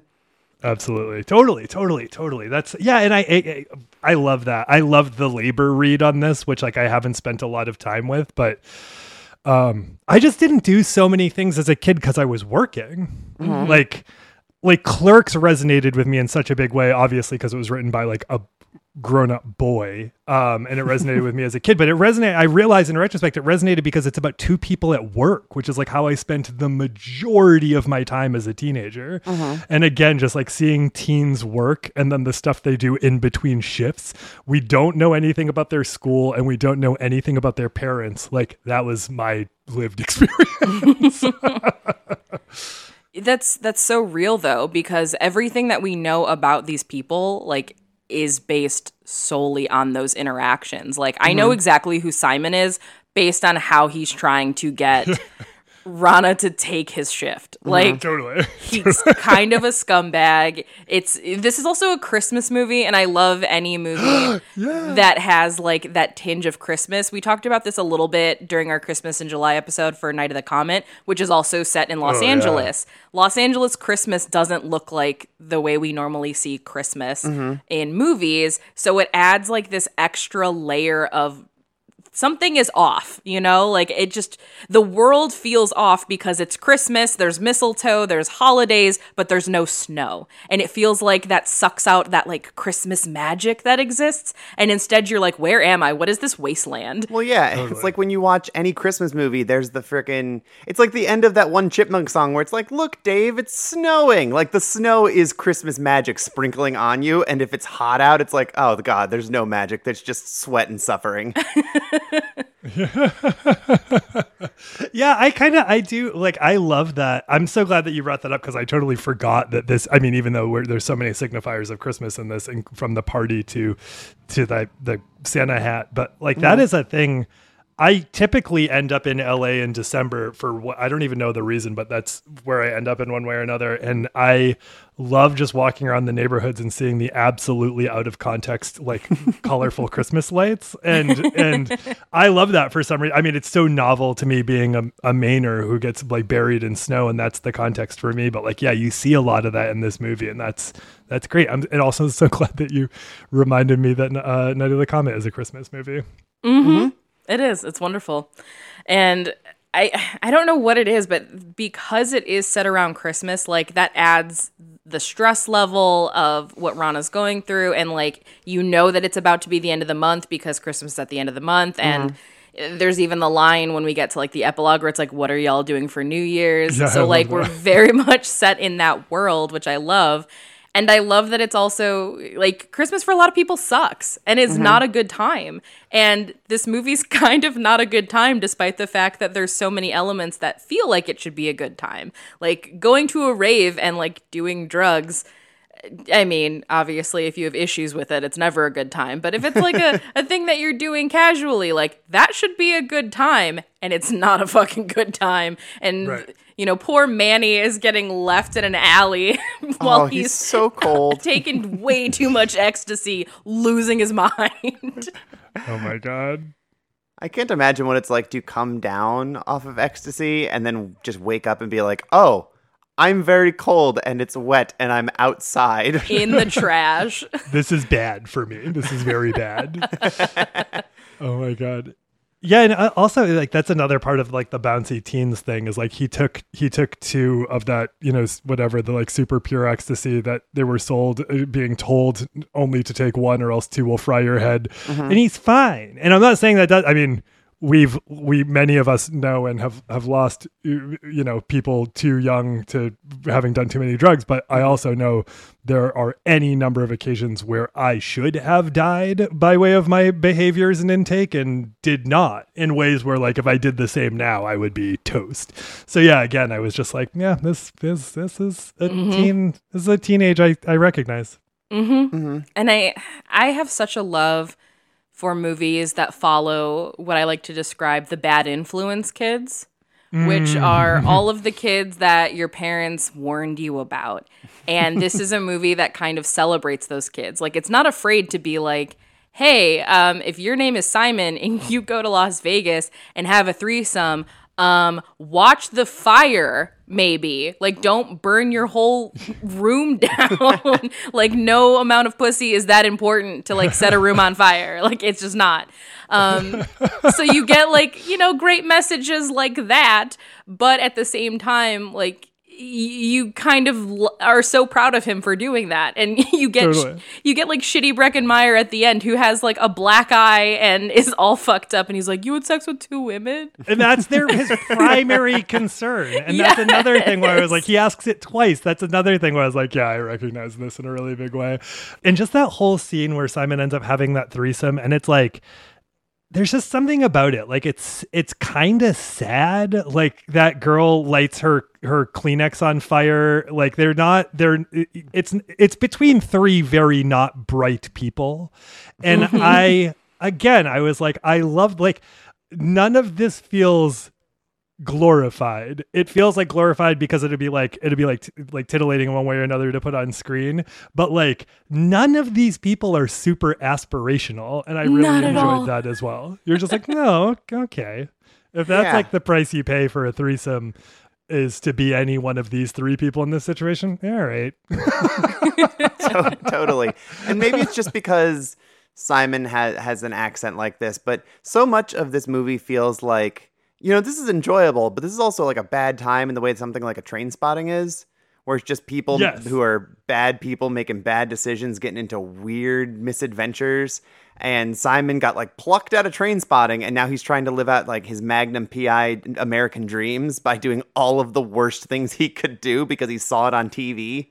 Yeah, totally. I think, his is he Scottish? I think he's Scottish. His Scottish accent doesn't help his case. Helps him get laid though, which is true to life, I bet. Mm-hmm. I mean, we love accents, don't we? We love accents, and they're bridesmaids in a wedding, so you know that they're a little lit. Like, some of my saddest sex in my life has been wedding hookups. Like, wedding hookups are the worst. They're the worst. Owen Wilson and Vince Vaughn made it seem much more glamorous than totally. sad. It is not. It is. It's exactly the opposite on the glamorous to sad spectrum. It's, in my experience, it's usually much more on the sad spectrum. Because then you're like, well, are we going to go to the brunch thing? No? Okay, well. One of my favorite wedding experiences of all time, and I don't know if she listens to the show, so I'm not going to say her name, but I love you. You know who you are.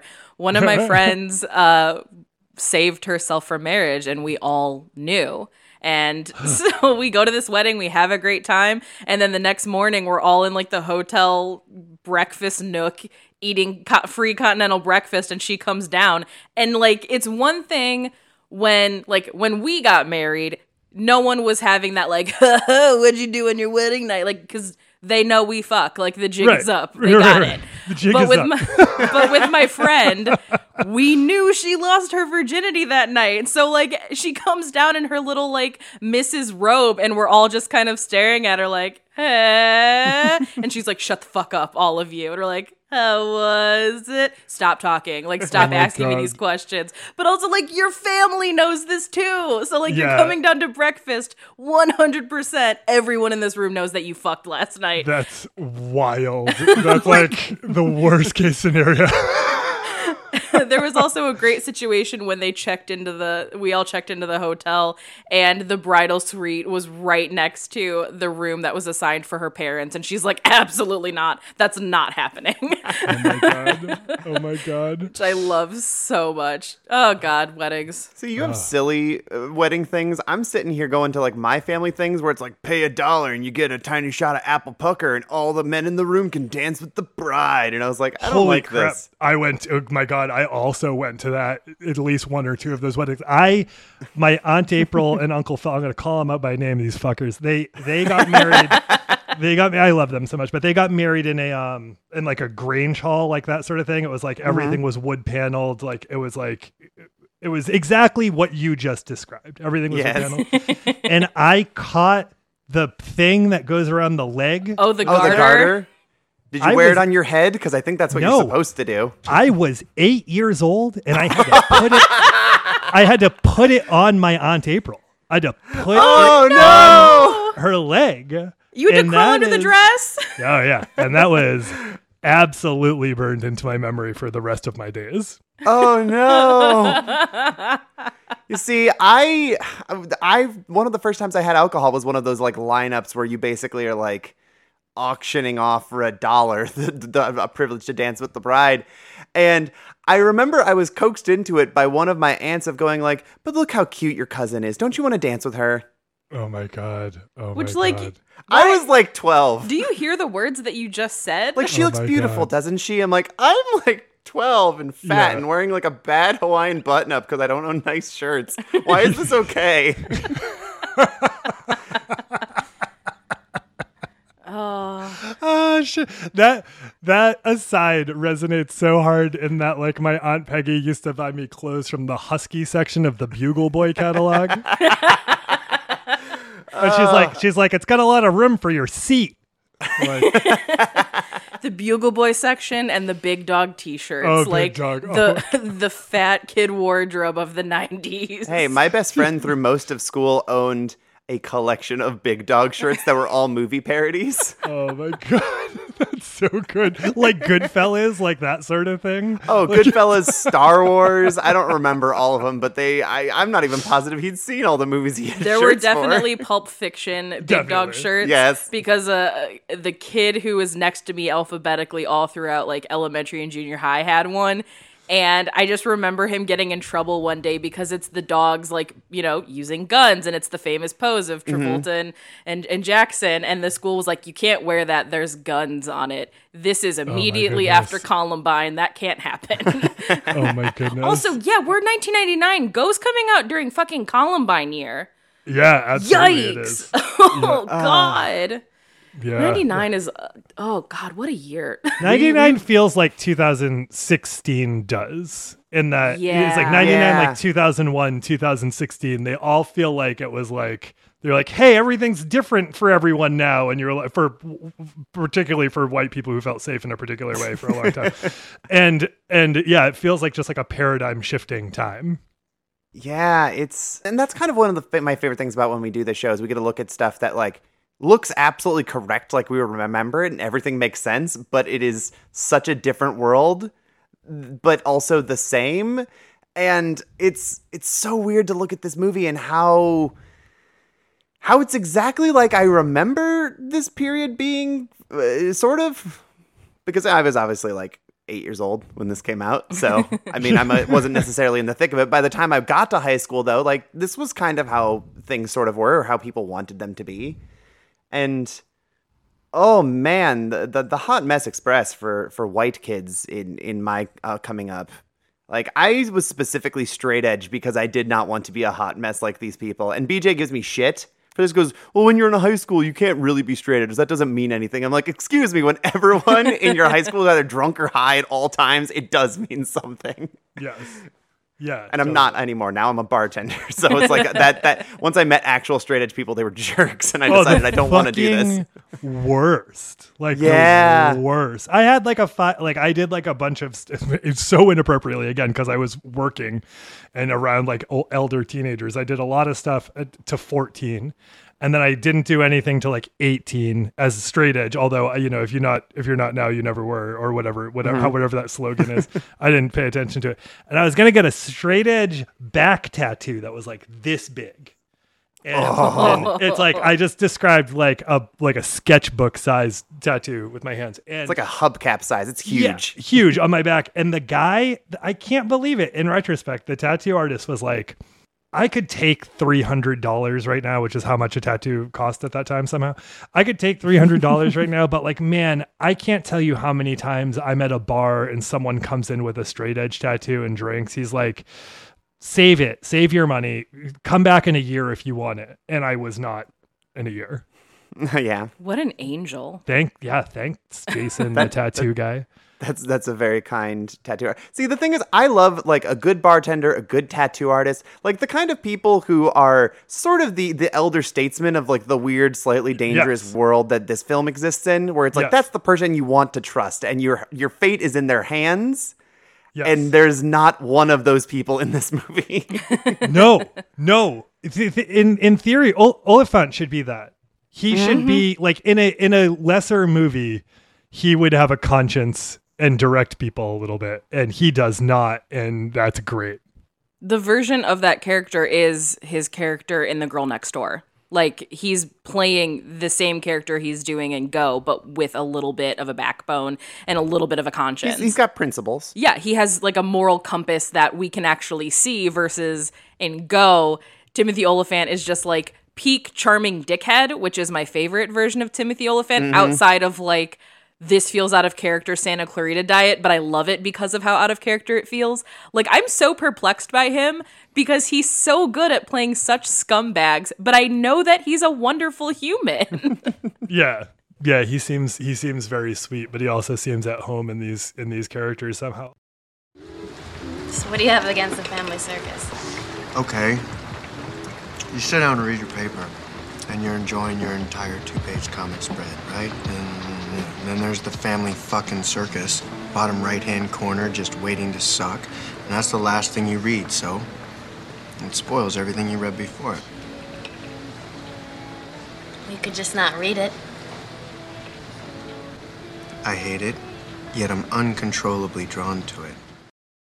The things I didn't quite recall in this movie, although I remember the scenes, but I didn't remember the context or energy, is like his like sexual menace up front is really interesting. Like to get Sarah Polley, to get Rana to show herself as like being whatever, like on the level for buying drugs. He has her like lift her shirt and turn around, but he's showing, it's really to show that like she's not wearing a wire, but also there's like this weird like menacing element to it because like the music goes way up, which I understand again for the context, but like there is a menace that's really interesting about his character for someone who becomes likable and relatable because he hates family circus like the rest of us. Oh God, we haven't even talked about Katie Holmes yet, have we? Katie Holmes is in this movie. Yes, we haven't even talked about her. Baby Katie Holmes, baby Melissa McCarthy, baby everybody, baby Breckenmeyer. It's crazy. Yeah, this movie is like the starting ground for so many people that would become just massive superstars because Katie Holmes shot this like after she shot the pilot for Dawson's Creek. So she hadn't blown up yet. So they got her right at the cusp of when she was about to explode. Level.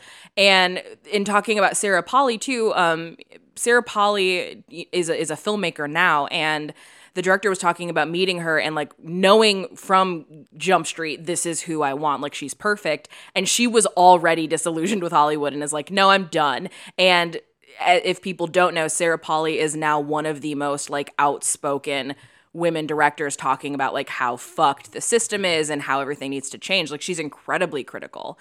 And if it wasn't her, it was going to be Christina Ricci, which I think is also really interesting for 1999 because that's like a really nice sweet spot in her career as well. But I guess also Reese Witherspoon was considered as well, which is and it's a really funny trio of very specific personalities that were considered for this role. And that also brings into that, knowing that this focuses on Sarah Polley, and again, like you said, was a birthplace of many careers, or helped keep people on specific trajectories. I learned only now for watching this that like this movie was initially just supposed to be a short about Rana's character. Yeah. And which makes so much sense because like that feels like she feels like the most fully formed character with like the most fully formed whatever. And then they were like, well, to stretch this out, we need a couple more stories. And so they did that. But yeah, that made a lot more sense watching this as like it being a vehicle specifically for Sarah Polley, who everyone in this movie is great, but she's a fucking genius, and I definitely love seeing her shine. Yeah, I really haven't seen her in too many things. The one I know her best for is Dawn of the Dead, which is like 5 years later or so. And there's really good side characters in this movie. Obviously, Timothy Olyphant's great. Obviously, Taye Diggs is wonderful. There's cool other people, but she really is like the anchor of this entire movie, and you can tell that like the movie starts focusing on her and it ends focusing on her, and she really is like the central piece of this. And if it wasn't Sarah Polley, I could buy Christina Ricci. I think she would fit this. I don't know if Reese Witherspoon has it in her to do this character properly, but I would, in a parallel universe, I would watch that movie. I would lament that this version wouldn't exist. Absolutely. Yeah, I agree. Like, I don't know that Reese could have done it in this way. I think there's an inherent sweetness about Reese Witherspoon. Yeah. That like, I think I don't know if any of us would be able to disassociate with, because like her face is just so sweet and so cute, which can add like really nice juxtaposition when you have something like an Election where she's kind of a scumbag, but like a charming one. But whereas this, like, Rana is a character that is just fucking over it. Yeah. She's just, oh my God, I love she her. even just her face, the way it sits, looks exhausted and jaded. And she's like 18. And don't get me wrong, I was definitely jaded and tired of things when I was 18. And now that I've gotten this far, I can see how far I can sink and be exhausted by people in life. So When you're that age, when you're 18, that is the most fed up you have ever been. You still got a long way to go before you get even more fed up, but you're just the most over shit possible when you're that age. Especially when you have to work on Christmas. Yeah, like 14 hours straight and then another shift on top of it. Yeah. Oh, God. So from this article, something that I also wanted to bring up that I love is something the editor had to say about this. Stephen Miracone really loved working on this movie, which it always warms my heart when people do these retrospectives and it's like, nope, this was a great experience. Everything was awesome, because I think too often we hear about just like horror stories about beloved movies and then it ruins it forever. And this one, he's like, there's a scrappiness to Go that could only have been generated by a group of people who, much like the movie's characters, often found themselves in situations where they were in over their heads. As the editor says, one of the things I like about Go is that it's a movie about idiots that's made by a bunch of goofballs, just a bunch of knuckleheads. Good use of words. That is a great use of words. Yeah, I don't know, the energy. It feels like everyone was on a similar page, which is really nice. One thing that struck me, Harmony, about what you were saying with regard to like if the Reese Witherspoon movie existed, we would appreciate it, but bemoan the fact that this one didn't exist. Is it turns out, in this, jumping onto what you were saying, BJ, about Polly's outspokenness, is she wrote an op-ed, I think a handful of years ago for the Times, about specifically how she didn't end up acting a lot because of her experiences with Harvey Weinstein.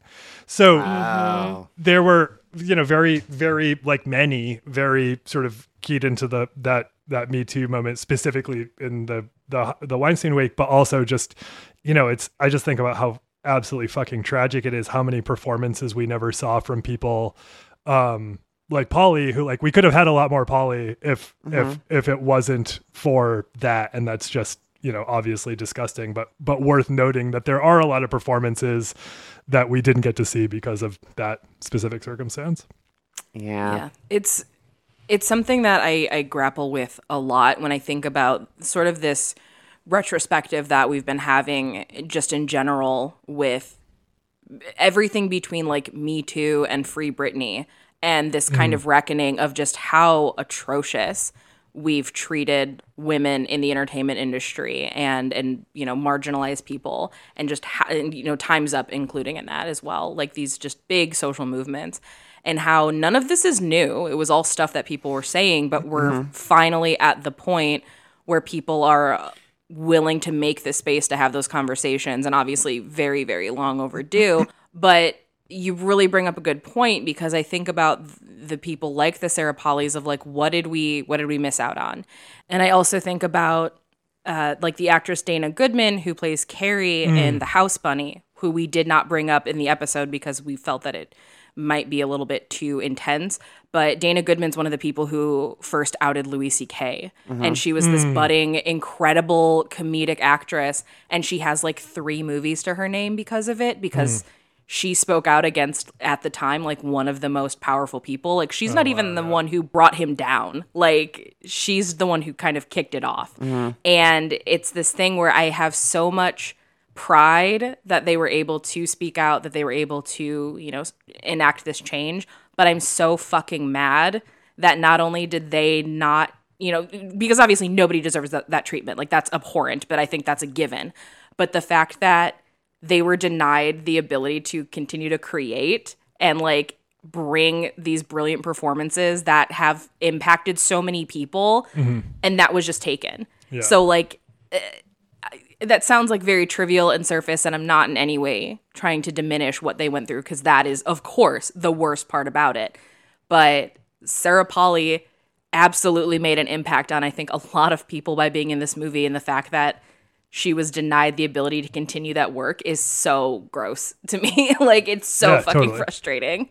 Totally. And it's a thing, it's so interesting because we rarely think, and understandably so, but like we rarely consider what's signified by the absence of something, and it's one of those things, because like you don't see the absence as being a signal of something, but like that's very much a thing that I think about with a handful of actors and actresses who I know, like just went underground in one way or another because that was the only option.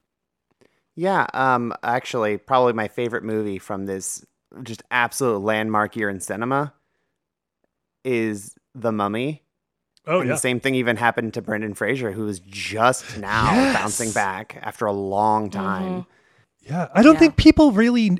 I still think people don't really know that he had a whole like harassment, assault, like blacklisted experience that lasted for years and years. Yeah. Yeah, I don't think people realize that either, which is also, and he's also dealing with the fact that he was kind of on his own with everything. Like the one blessing of Me Too is that there was solidarity because there were so many people that were able to unite and be together. But then you have the people like Brendan Fraser and to some extent, like people like Terry Crews, who were kind of on their own. Right. And that really, really sucks. And I have the utmost of empathy and sadness for what they went through. But I'm so happy that Brendan Fraser's getting this kind of renaissance. I love it so much. Deserve. I want to give him a hug. I love him so much. Yeah, I mean, it was also just announced that he's going to be in a Scorsese movie now. Which is everything I've ever wanted. Which is so wild, and I want him to just steal it. I want this to be like his Uncut Gems revival. Yeah. Like, this is his moment where it's like, that's right, Brendan Fraser can do, like, ridiculously talented dramatic acting. I believe in him. I love it. Yeah. I love it. Yeah. I love it so very much, and I love that this is a movie that you brought because as we were watching it, Harmony even made the comment of like, is this a movie that if Alex had not brought this to you that you would have considered for the show? And I was like, maybe. On like year 3? Yeah, I was like, maybe the on long like enough year timeline, 3. anything will come up. But yeah, it's probably not an immediate go-to, I bet. No, apparently not. Yeah, it definitely wasn't something that I really thought of. And it wasn't until like you said it, and I was like, that's actually kind of brilliant because it is this movie that I think has kind of gotten forgotten, doesn't have quite the cult revival that something like a Jawbreaker has. But this movie really is capturing a very specific point of that late 90s. And I love that it's talking about like rave culture, which was the hotness for like 3 years and now has turned into like EDM. But like EDM fests do not feel like raves. Like they're similar in that like the music's very bass heavy and everyone's on Molly or ecstasy and there's a lot of glowing things, but like the energy is really different. I don't know how to describe it other than like it just doesn't feel the same. I mean, I've not been to a rave or an EDM concert, but I'd imagine it's because it's been commodified now. It's not like this dingy thing that a bunch of kids doing drugs are doing in like a basement or a warehouse. It's more of like a commercialized thing and experience now. Yeah, I think that's true. And I've not been to any of like the large format, like the like 100,000 people EDM shows. Like I think what is it, Electric Daisy? There's one in Electric Daisy. There's one in Vegas that I've been in Vegas twice for work while it was happening, and I've been like around people who are going to it. And that versus like the shows that we'd go to when I was a kid that we just weren't supposed to go to, that like felt highly illegal, that felt like sticky and dangerous. Yeah, it feels on some level like the ones that are happening out, not to undermine it. I mean, there's still like extraordinarily vibrant culture within the music, etc. But like it feels a little bit like a trade show for music, whereas the things that I remember kind of like being represented on screen in this movie, again, we were very late. Like Manchester had happened a decade before when like when we were doing it, but there was certainly a seediness and a danger outside of just the potential that you could OD that I felt in a big way, that felt like liberating, in a way that I don't know if it was really liberating as much as just like my adrenaline was going in a really intense way. No, but I think there is something to that, honestly. And in the way that this movie functions, where it's undoing a lot of what had been established as like teen movie tropes. And it's so far off the beaten path. I think that's why a lot of people either aren't noticing it or don't grapple with it the way that they do a lot of these other subversive teen movies from this year, even like this era, but also specifically this year, where you saw a lot of these things become cult classics. And this one's kind of it's like a bubbling under cult classic from my understanding. I think this one is still really edgy for a lot of people because it feels very real. Like Jawbreaker is one of my favorite movies of all time. That movie does not feel real to me. It's a cartoon. It feels it's camp. It's high camp. Darren Stein's a fucking genius. But it's a cartoon. Go feels very real. Go feels like the weekend that my friends are telling me about after I haven't seen them. And they're like, you're not going to believe what happened this weekend. And then they tell me the story and I'm like, that's crazy. I believe every word that you just said because that sounds exactly like the kind of trouble you would get into. Totally. Yeah, there's it's almost visceral in how sincere it is. It feels like we just covered, I mean, this is such a fucking ridiculous comparison, but I feel like there are similarities as we just covered Texas Chainsaw Massacre for the show. And you know how like there's like a quasi there is so much artifice in this movie there isn't this feel, but like there's a quasi like documentary realism to that movie. Is like this movie does feel like the kids are not fantastic in any way. Like the kids are like dirty and they work, and one kid almost ODs behind a trash can behind a porn theater turned dance center for a night. And like it kind of has that realness in a way that like I feel like it's limiting its audience. Like it's speaking to people who have like similar experiences, but it doesn't rope in anyone from an aspirational nature. Like there's no aspiration in this movie. And so you shut off half of your potential cult audience as a result. Whereas like, I think like Jawbreaker and But I'm a Teenager, they have both the like resonant actual experience of living, pretty specific experiences of the people in the movies, and also are like high camp and high fantasy. And so you have multiple potential audiences for the both of them. Yeah, absolutely. And I think that you're absolutely right, is that there's nothing triumphant feeling about this movie. The triumph is that you made it through the night and now you're having breakfast at a diner with Timothy Olyphant. Totally. Like that's your reward for getting through this night. And that sounds a lot more glamorous than it actually is in this movie. Absolutely. Having like a heady conversation about Christmas presents in the comics section. You know what I like best about Christmas? The surprises. I mean, it's like you get this box, and you're sure you know what's inside of it. You know, you shake it, you wait, you're totally convinced you have it pegged. No doubt in your mind. But then you open it up, and it's completely different. You know, wow, bang, surprise. I mean, it's kind of like you and me here, you know? I'm not saying it's anything it's not. It's just, come on, this time yesterday, who would have thunk it? And that's like, I think that's that when I said that, like, it has that flavor of Clerks. Like, I think that's another thing that stood out when I saw it initially is like and I don't mean to give these movies shit because they have their place or whatever, but like, the American Pie movies are exclusively about fucking, and like definitely. Don't get me wrong, like I loved fucking as a teenager, but like that was such a slim part of my overall experience. Like so much of my experience was just talking to people, and this movie's dialogue heavy. Like all of these are like multiple part conversations with like various people exposing things about them in ways that I don't remember movies targeted towards me doing. Yeah, I agree completely. Some of like the Tarantino for teens really is accurate. Like she said that when we were watching it and I was like, save that. It's brilliant. It's so good. Because like everyone is communicating in this movie, even in scenes where like, I think about when Scott Wolf and Jay Moore are in the cop car about to, set up this bust on Simon, but it ends up being Rana.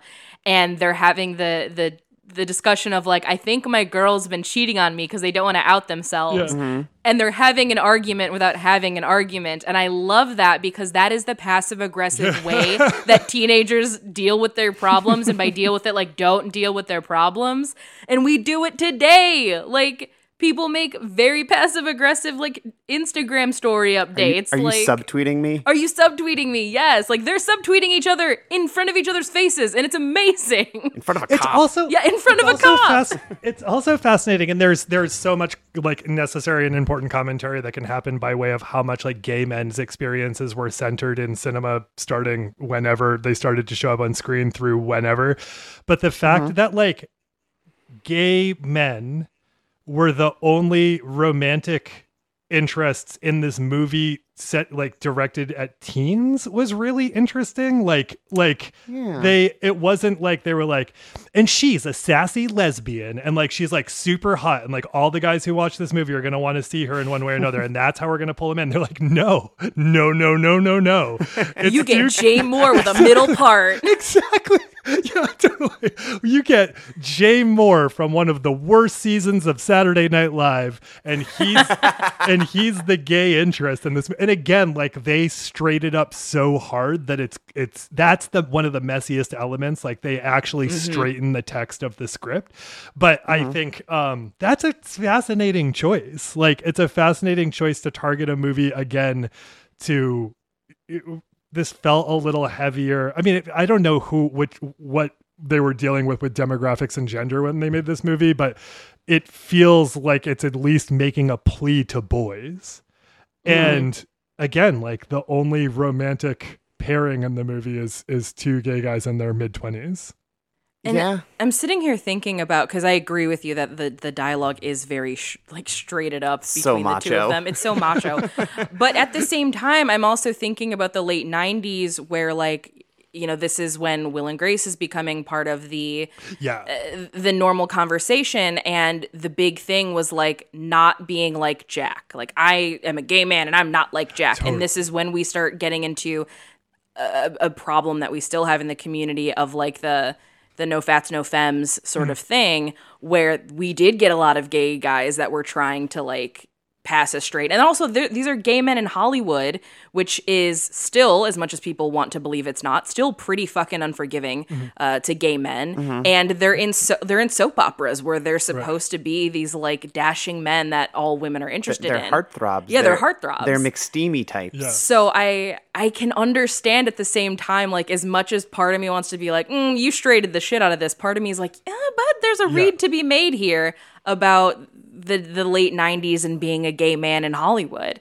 So there's just so many things about this movie that I think are so ahead of its time, while at the same time perfectly capturing what that time was in ways that a lot of teen movies weren't. Also, to talk about like lessons from this movie, I went to a strip club once and I got a lap dance at a strip club and the stripper was like, "You can touch me."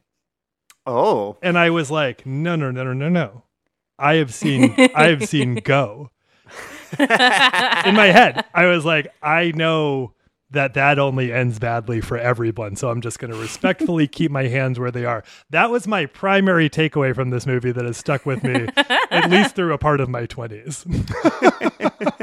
I have not been to a strip club for a hot sec, but oh man, I have found that strippers are much more lenient about rules when they're giving a lap dance to a woman. And they're like, "Oh, you can totally touch me. I don't let men touch me, but it's fine if you do it." And I was like, "Well then." I'm such a New England Calvinist that I'm like, maybe I can, but a God that I don't believe in is watching me right now, and like I'm just going to respect the rules.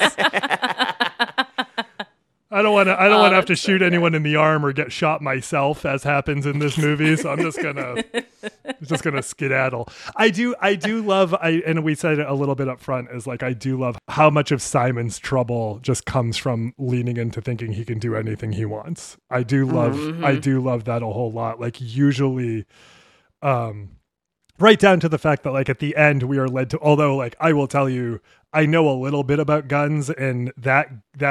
I think it was like a snub-nosed 38 that they were putting up against his arm would have vaporized his arm off of his body.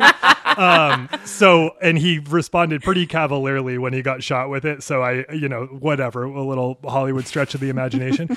But I do love that even in the end, like he doesn't get away with his shit. Like a lot of guys, like Ferris Bueller's a douchebag who like just fucking gets away with being a douchebag. I love Ferris Bueller, but like he gets away with all of his stuff, and you're just like, no, Ferris, he's getting away. Not Simon. He got shot in the arm. Good. I honestly, I really love that whole scene too, where he's just sitting there and like Katie Holmes is the voice of reason, but Simon's like, no, it's okay. You can shoot me. No, it's cool.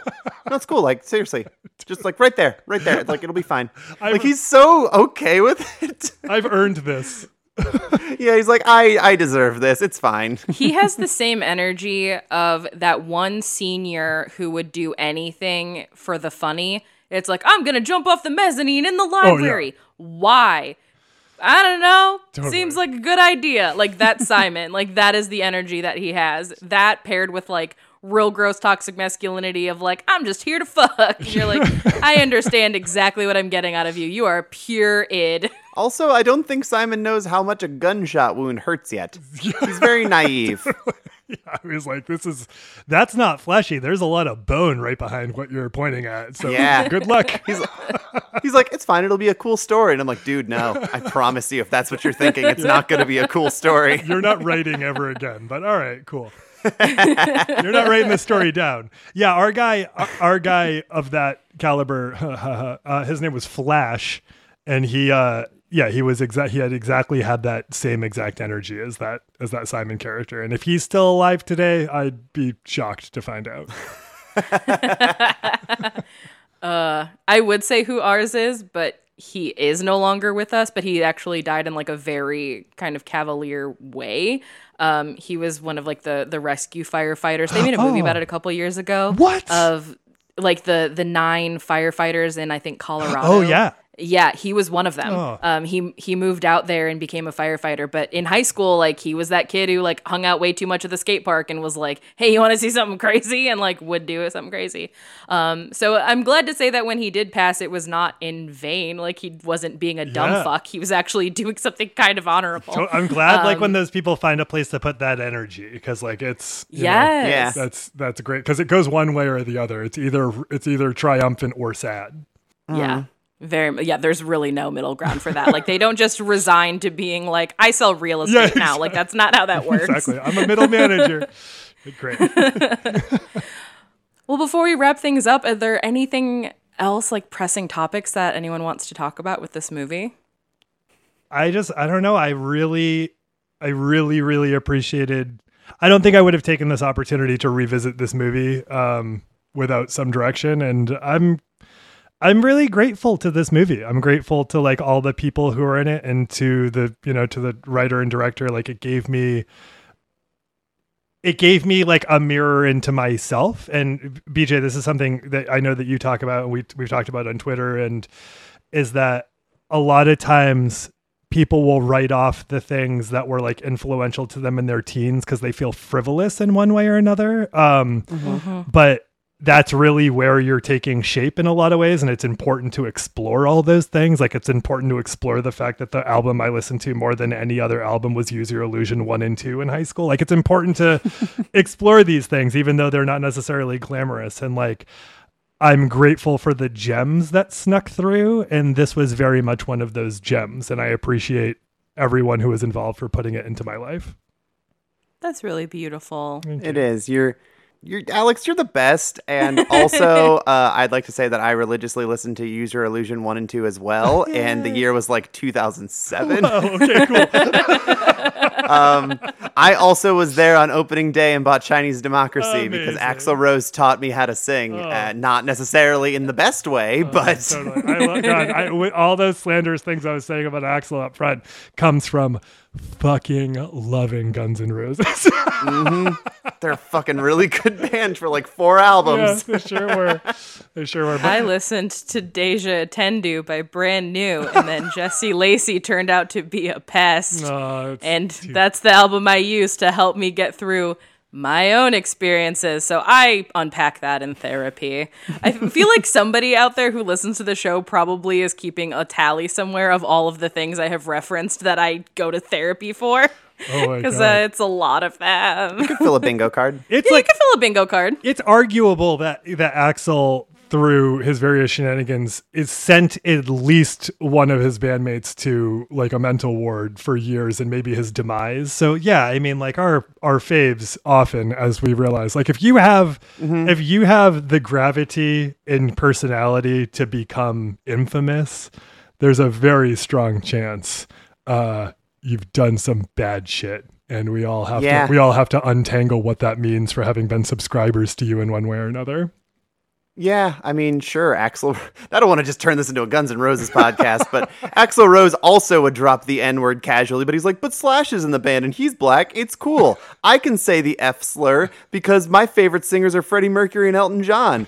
And also, I really like Charles Manson a lot. And it's like, no, Axl, that's not how any of this works. Axl just would randomly leap off the stage and beat the shit out of fans. Like, yeah, okay. I will not the best dude. It's so interesting because, like, again, this isn't an Axl celebration, but like Axl singing at Freddie Mercury's memorial was like how I learned about AIDS. Like, I was like, oh wait, they were friends. Oh wait, Queen is cool. Oh wait, this is what was happening with Queen. Oh, I'm into Queen. Thanks, Axl. No, but for real, like, those are the weird connections you make about, like, we talked about it earlier when I was like, yeah, Eminem taught me not to say the N-word. I was like 8 years old, so I hadn't been using it, but then I learned going forward, don't use it. And so it was a really good experience. And yeah, maybe I spent a lot of money to get floor tickets to see Guns N' Roses when Slash rejoined the band with Duff. Okay, fine, but I owed it to 15-year-old me because you can't write that stuff off as frivolous necessarily. Like, it matters even if you don't want it to, or if it's complicated. Mm-hmm. Completely right. Like, the amount of things that I have bought as an adult in honor of like 15, 16-year-old me, immeasurable. And that is an act of self-care, I like to believe. Yeah. Yes. Yes, absolutely. So, Harmony, the time has come. Go is asking you to the prom. Is it a yes, a no, or a maybe? And are you writing anything on the card back? Or I guess in this instance, like, are you saying anything into the wire that you're wearing? The one that's dangerously close to my ball sack? Yeah, yes, this movie it's a wonderful yes. I would put this, no, granted, it's like a third tier Christmas movie. If you want to understand how the tier system of Christmas movies work, go listen to our Night at the Comets episode. But it's not a very Christmassy Christmas movie, but it is a Christmas movie, and I would throw this in there as like a really good dark horse contender for that. Mm-hmm. But I would also just watch it year round. This movie is fun, extremely lurid. I like that all the characters are given the space to make mistakes and also be bad people because, you know, when you're a teen, make those mistakes when you're young because guess what? You're underage, so that means it's a slap on the wrist, and that's Facebook cool. doesn't exist yet because it's 1999. That's not coming back to haunt you the same way it does now. And yeah, no, I think this movie it's so much fun, and I think everyone is putting in really good performances, at least for what they're asked to do. Some people are definitely better than others. Specifically, like Sarah Polley and like Timothy Olyphant are just MVPs of this film. And I want to thank Alex for bringing it because otherwise I would not have known about this until like 4 years from now when we would eventually do it. Well, I'm glad that you're going to bring Go to the prom. I can't imagine a better pairing. Oh man, this is the kind of person you bring to prom, and they aren't even on the dance floor. They're in the hall, and you're just doing drugs sitting against some lockers. Absolutely, they like smell a little bit in like a nice way, and they smoke cloves. Yeah. Yeah. Oh God. Yeah. 100%. Totally. I'm excited about them. And Alex, thank you, the human, for coming because you're just wonderful and delightful, and I hope that our listeners want to hear more of you because you're just the bee's knees.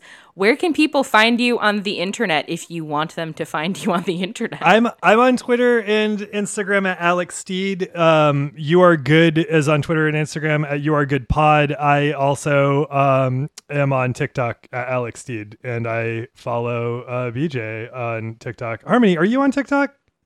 No, I pop up on BJ's occasionally when she wants to do some gay shit. That's wise. Yeah, I occasionally see BJ wheel you out like Grandpa from Texas Chainsaw Massacre to just be like, we're celebrating.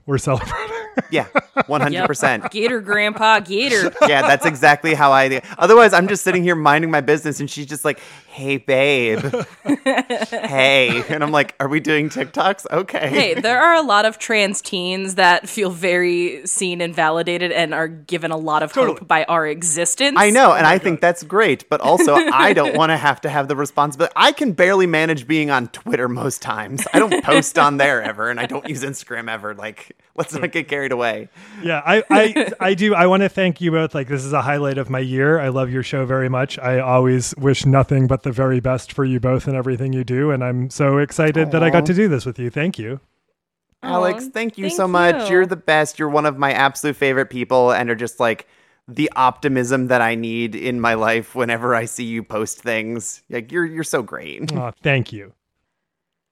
And thank you all, as always, for listening. If you want to support the show, we do have a Patreon, patreon.com/thisendsupprom. We currently have a stretch goal that once we reach $500 a month, we will interrupt our schedule and finally do Grease, because you all apparently want to listen to me suffer and slowly descend into madness on here. And if that's what you want, you gotta pay for it. I'm glad that all of my most hated movies aren't teen films. Yeah. We're not doing Rent. You know, I should just make you do Rent. Oh my Can't. God. It's not a teen movie. But you can also follow the show on Twitter and Instagram at @thisendsupprom. You can follow me on Twitter and Instagram at BJ Colangelo. Harmony, where are you? I am there and don't post enough based on my own comments earlier.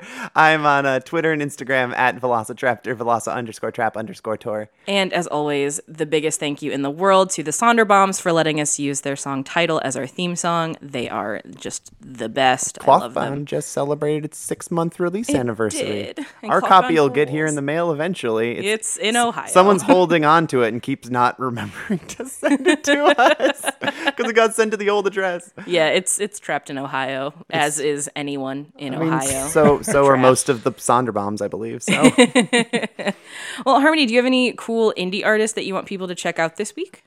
I do. Okay, so there's actually a really, really cool singer out there. She goes by Kississippi and just released her album Mood Ring. It's super duper tight, very sad, but also happy and dreamy and danceable. Some of these songs have been released as singles like before the album's release, but like some of the highlight tracks I think are like We're So In Tune, Around Your Room, Hell Being. I definitely just recommend listening to it. It's super fucking cool. Awesome. And as always, we do have the playlist for that. You can check it out, and Harmony will put some good tracks on there. But thank you all for listening. Thank you for being here. We adore you. And don't forget, save that last dance for us. Goodbye.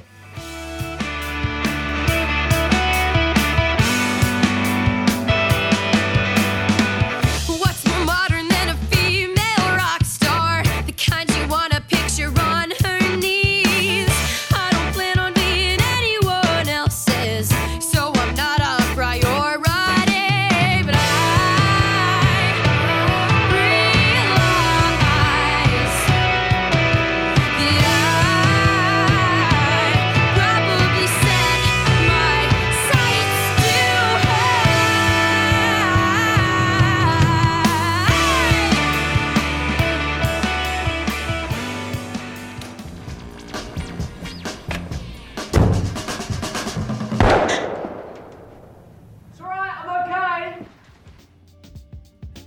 All right, everybody, that is it for this week's episode of You Are Good, a Feelings podcast about movies. Again, not a typical episode, but I hope you'll like it. I hope if you are not already listening to these shows, you will check them out, you'll subscribe, you will rate and review based on what you heard here. Those things are very helpful to all of us. Carolyn Kendrick is our producer. She makes everything sound great. I'm so glad to have Carolyn on our team. You heard Carolyn talk about Titanic last week. And thank you so much to Fresh Lesh, who produces beats that appear on our show. We really appreciate everything you do, Lesh. Next week, we are going to talk about John Carpenter's The Thing from 1982. And we are going to talk after that about To Die For by Gus Van Sant, 1995. Thank you so much for listening to the show. You can find us on Twitter. You can find us on Instagram. Again, you can find us on Patreon, where you can get some bonus content. And that's it. Hey, you are good. Thanks for being a part of this whole thing.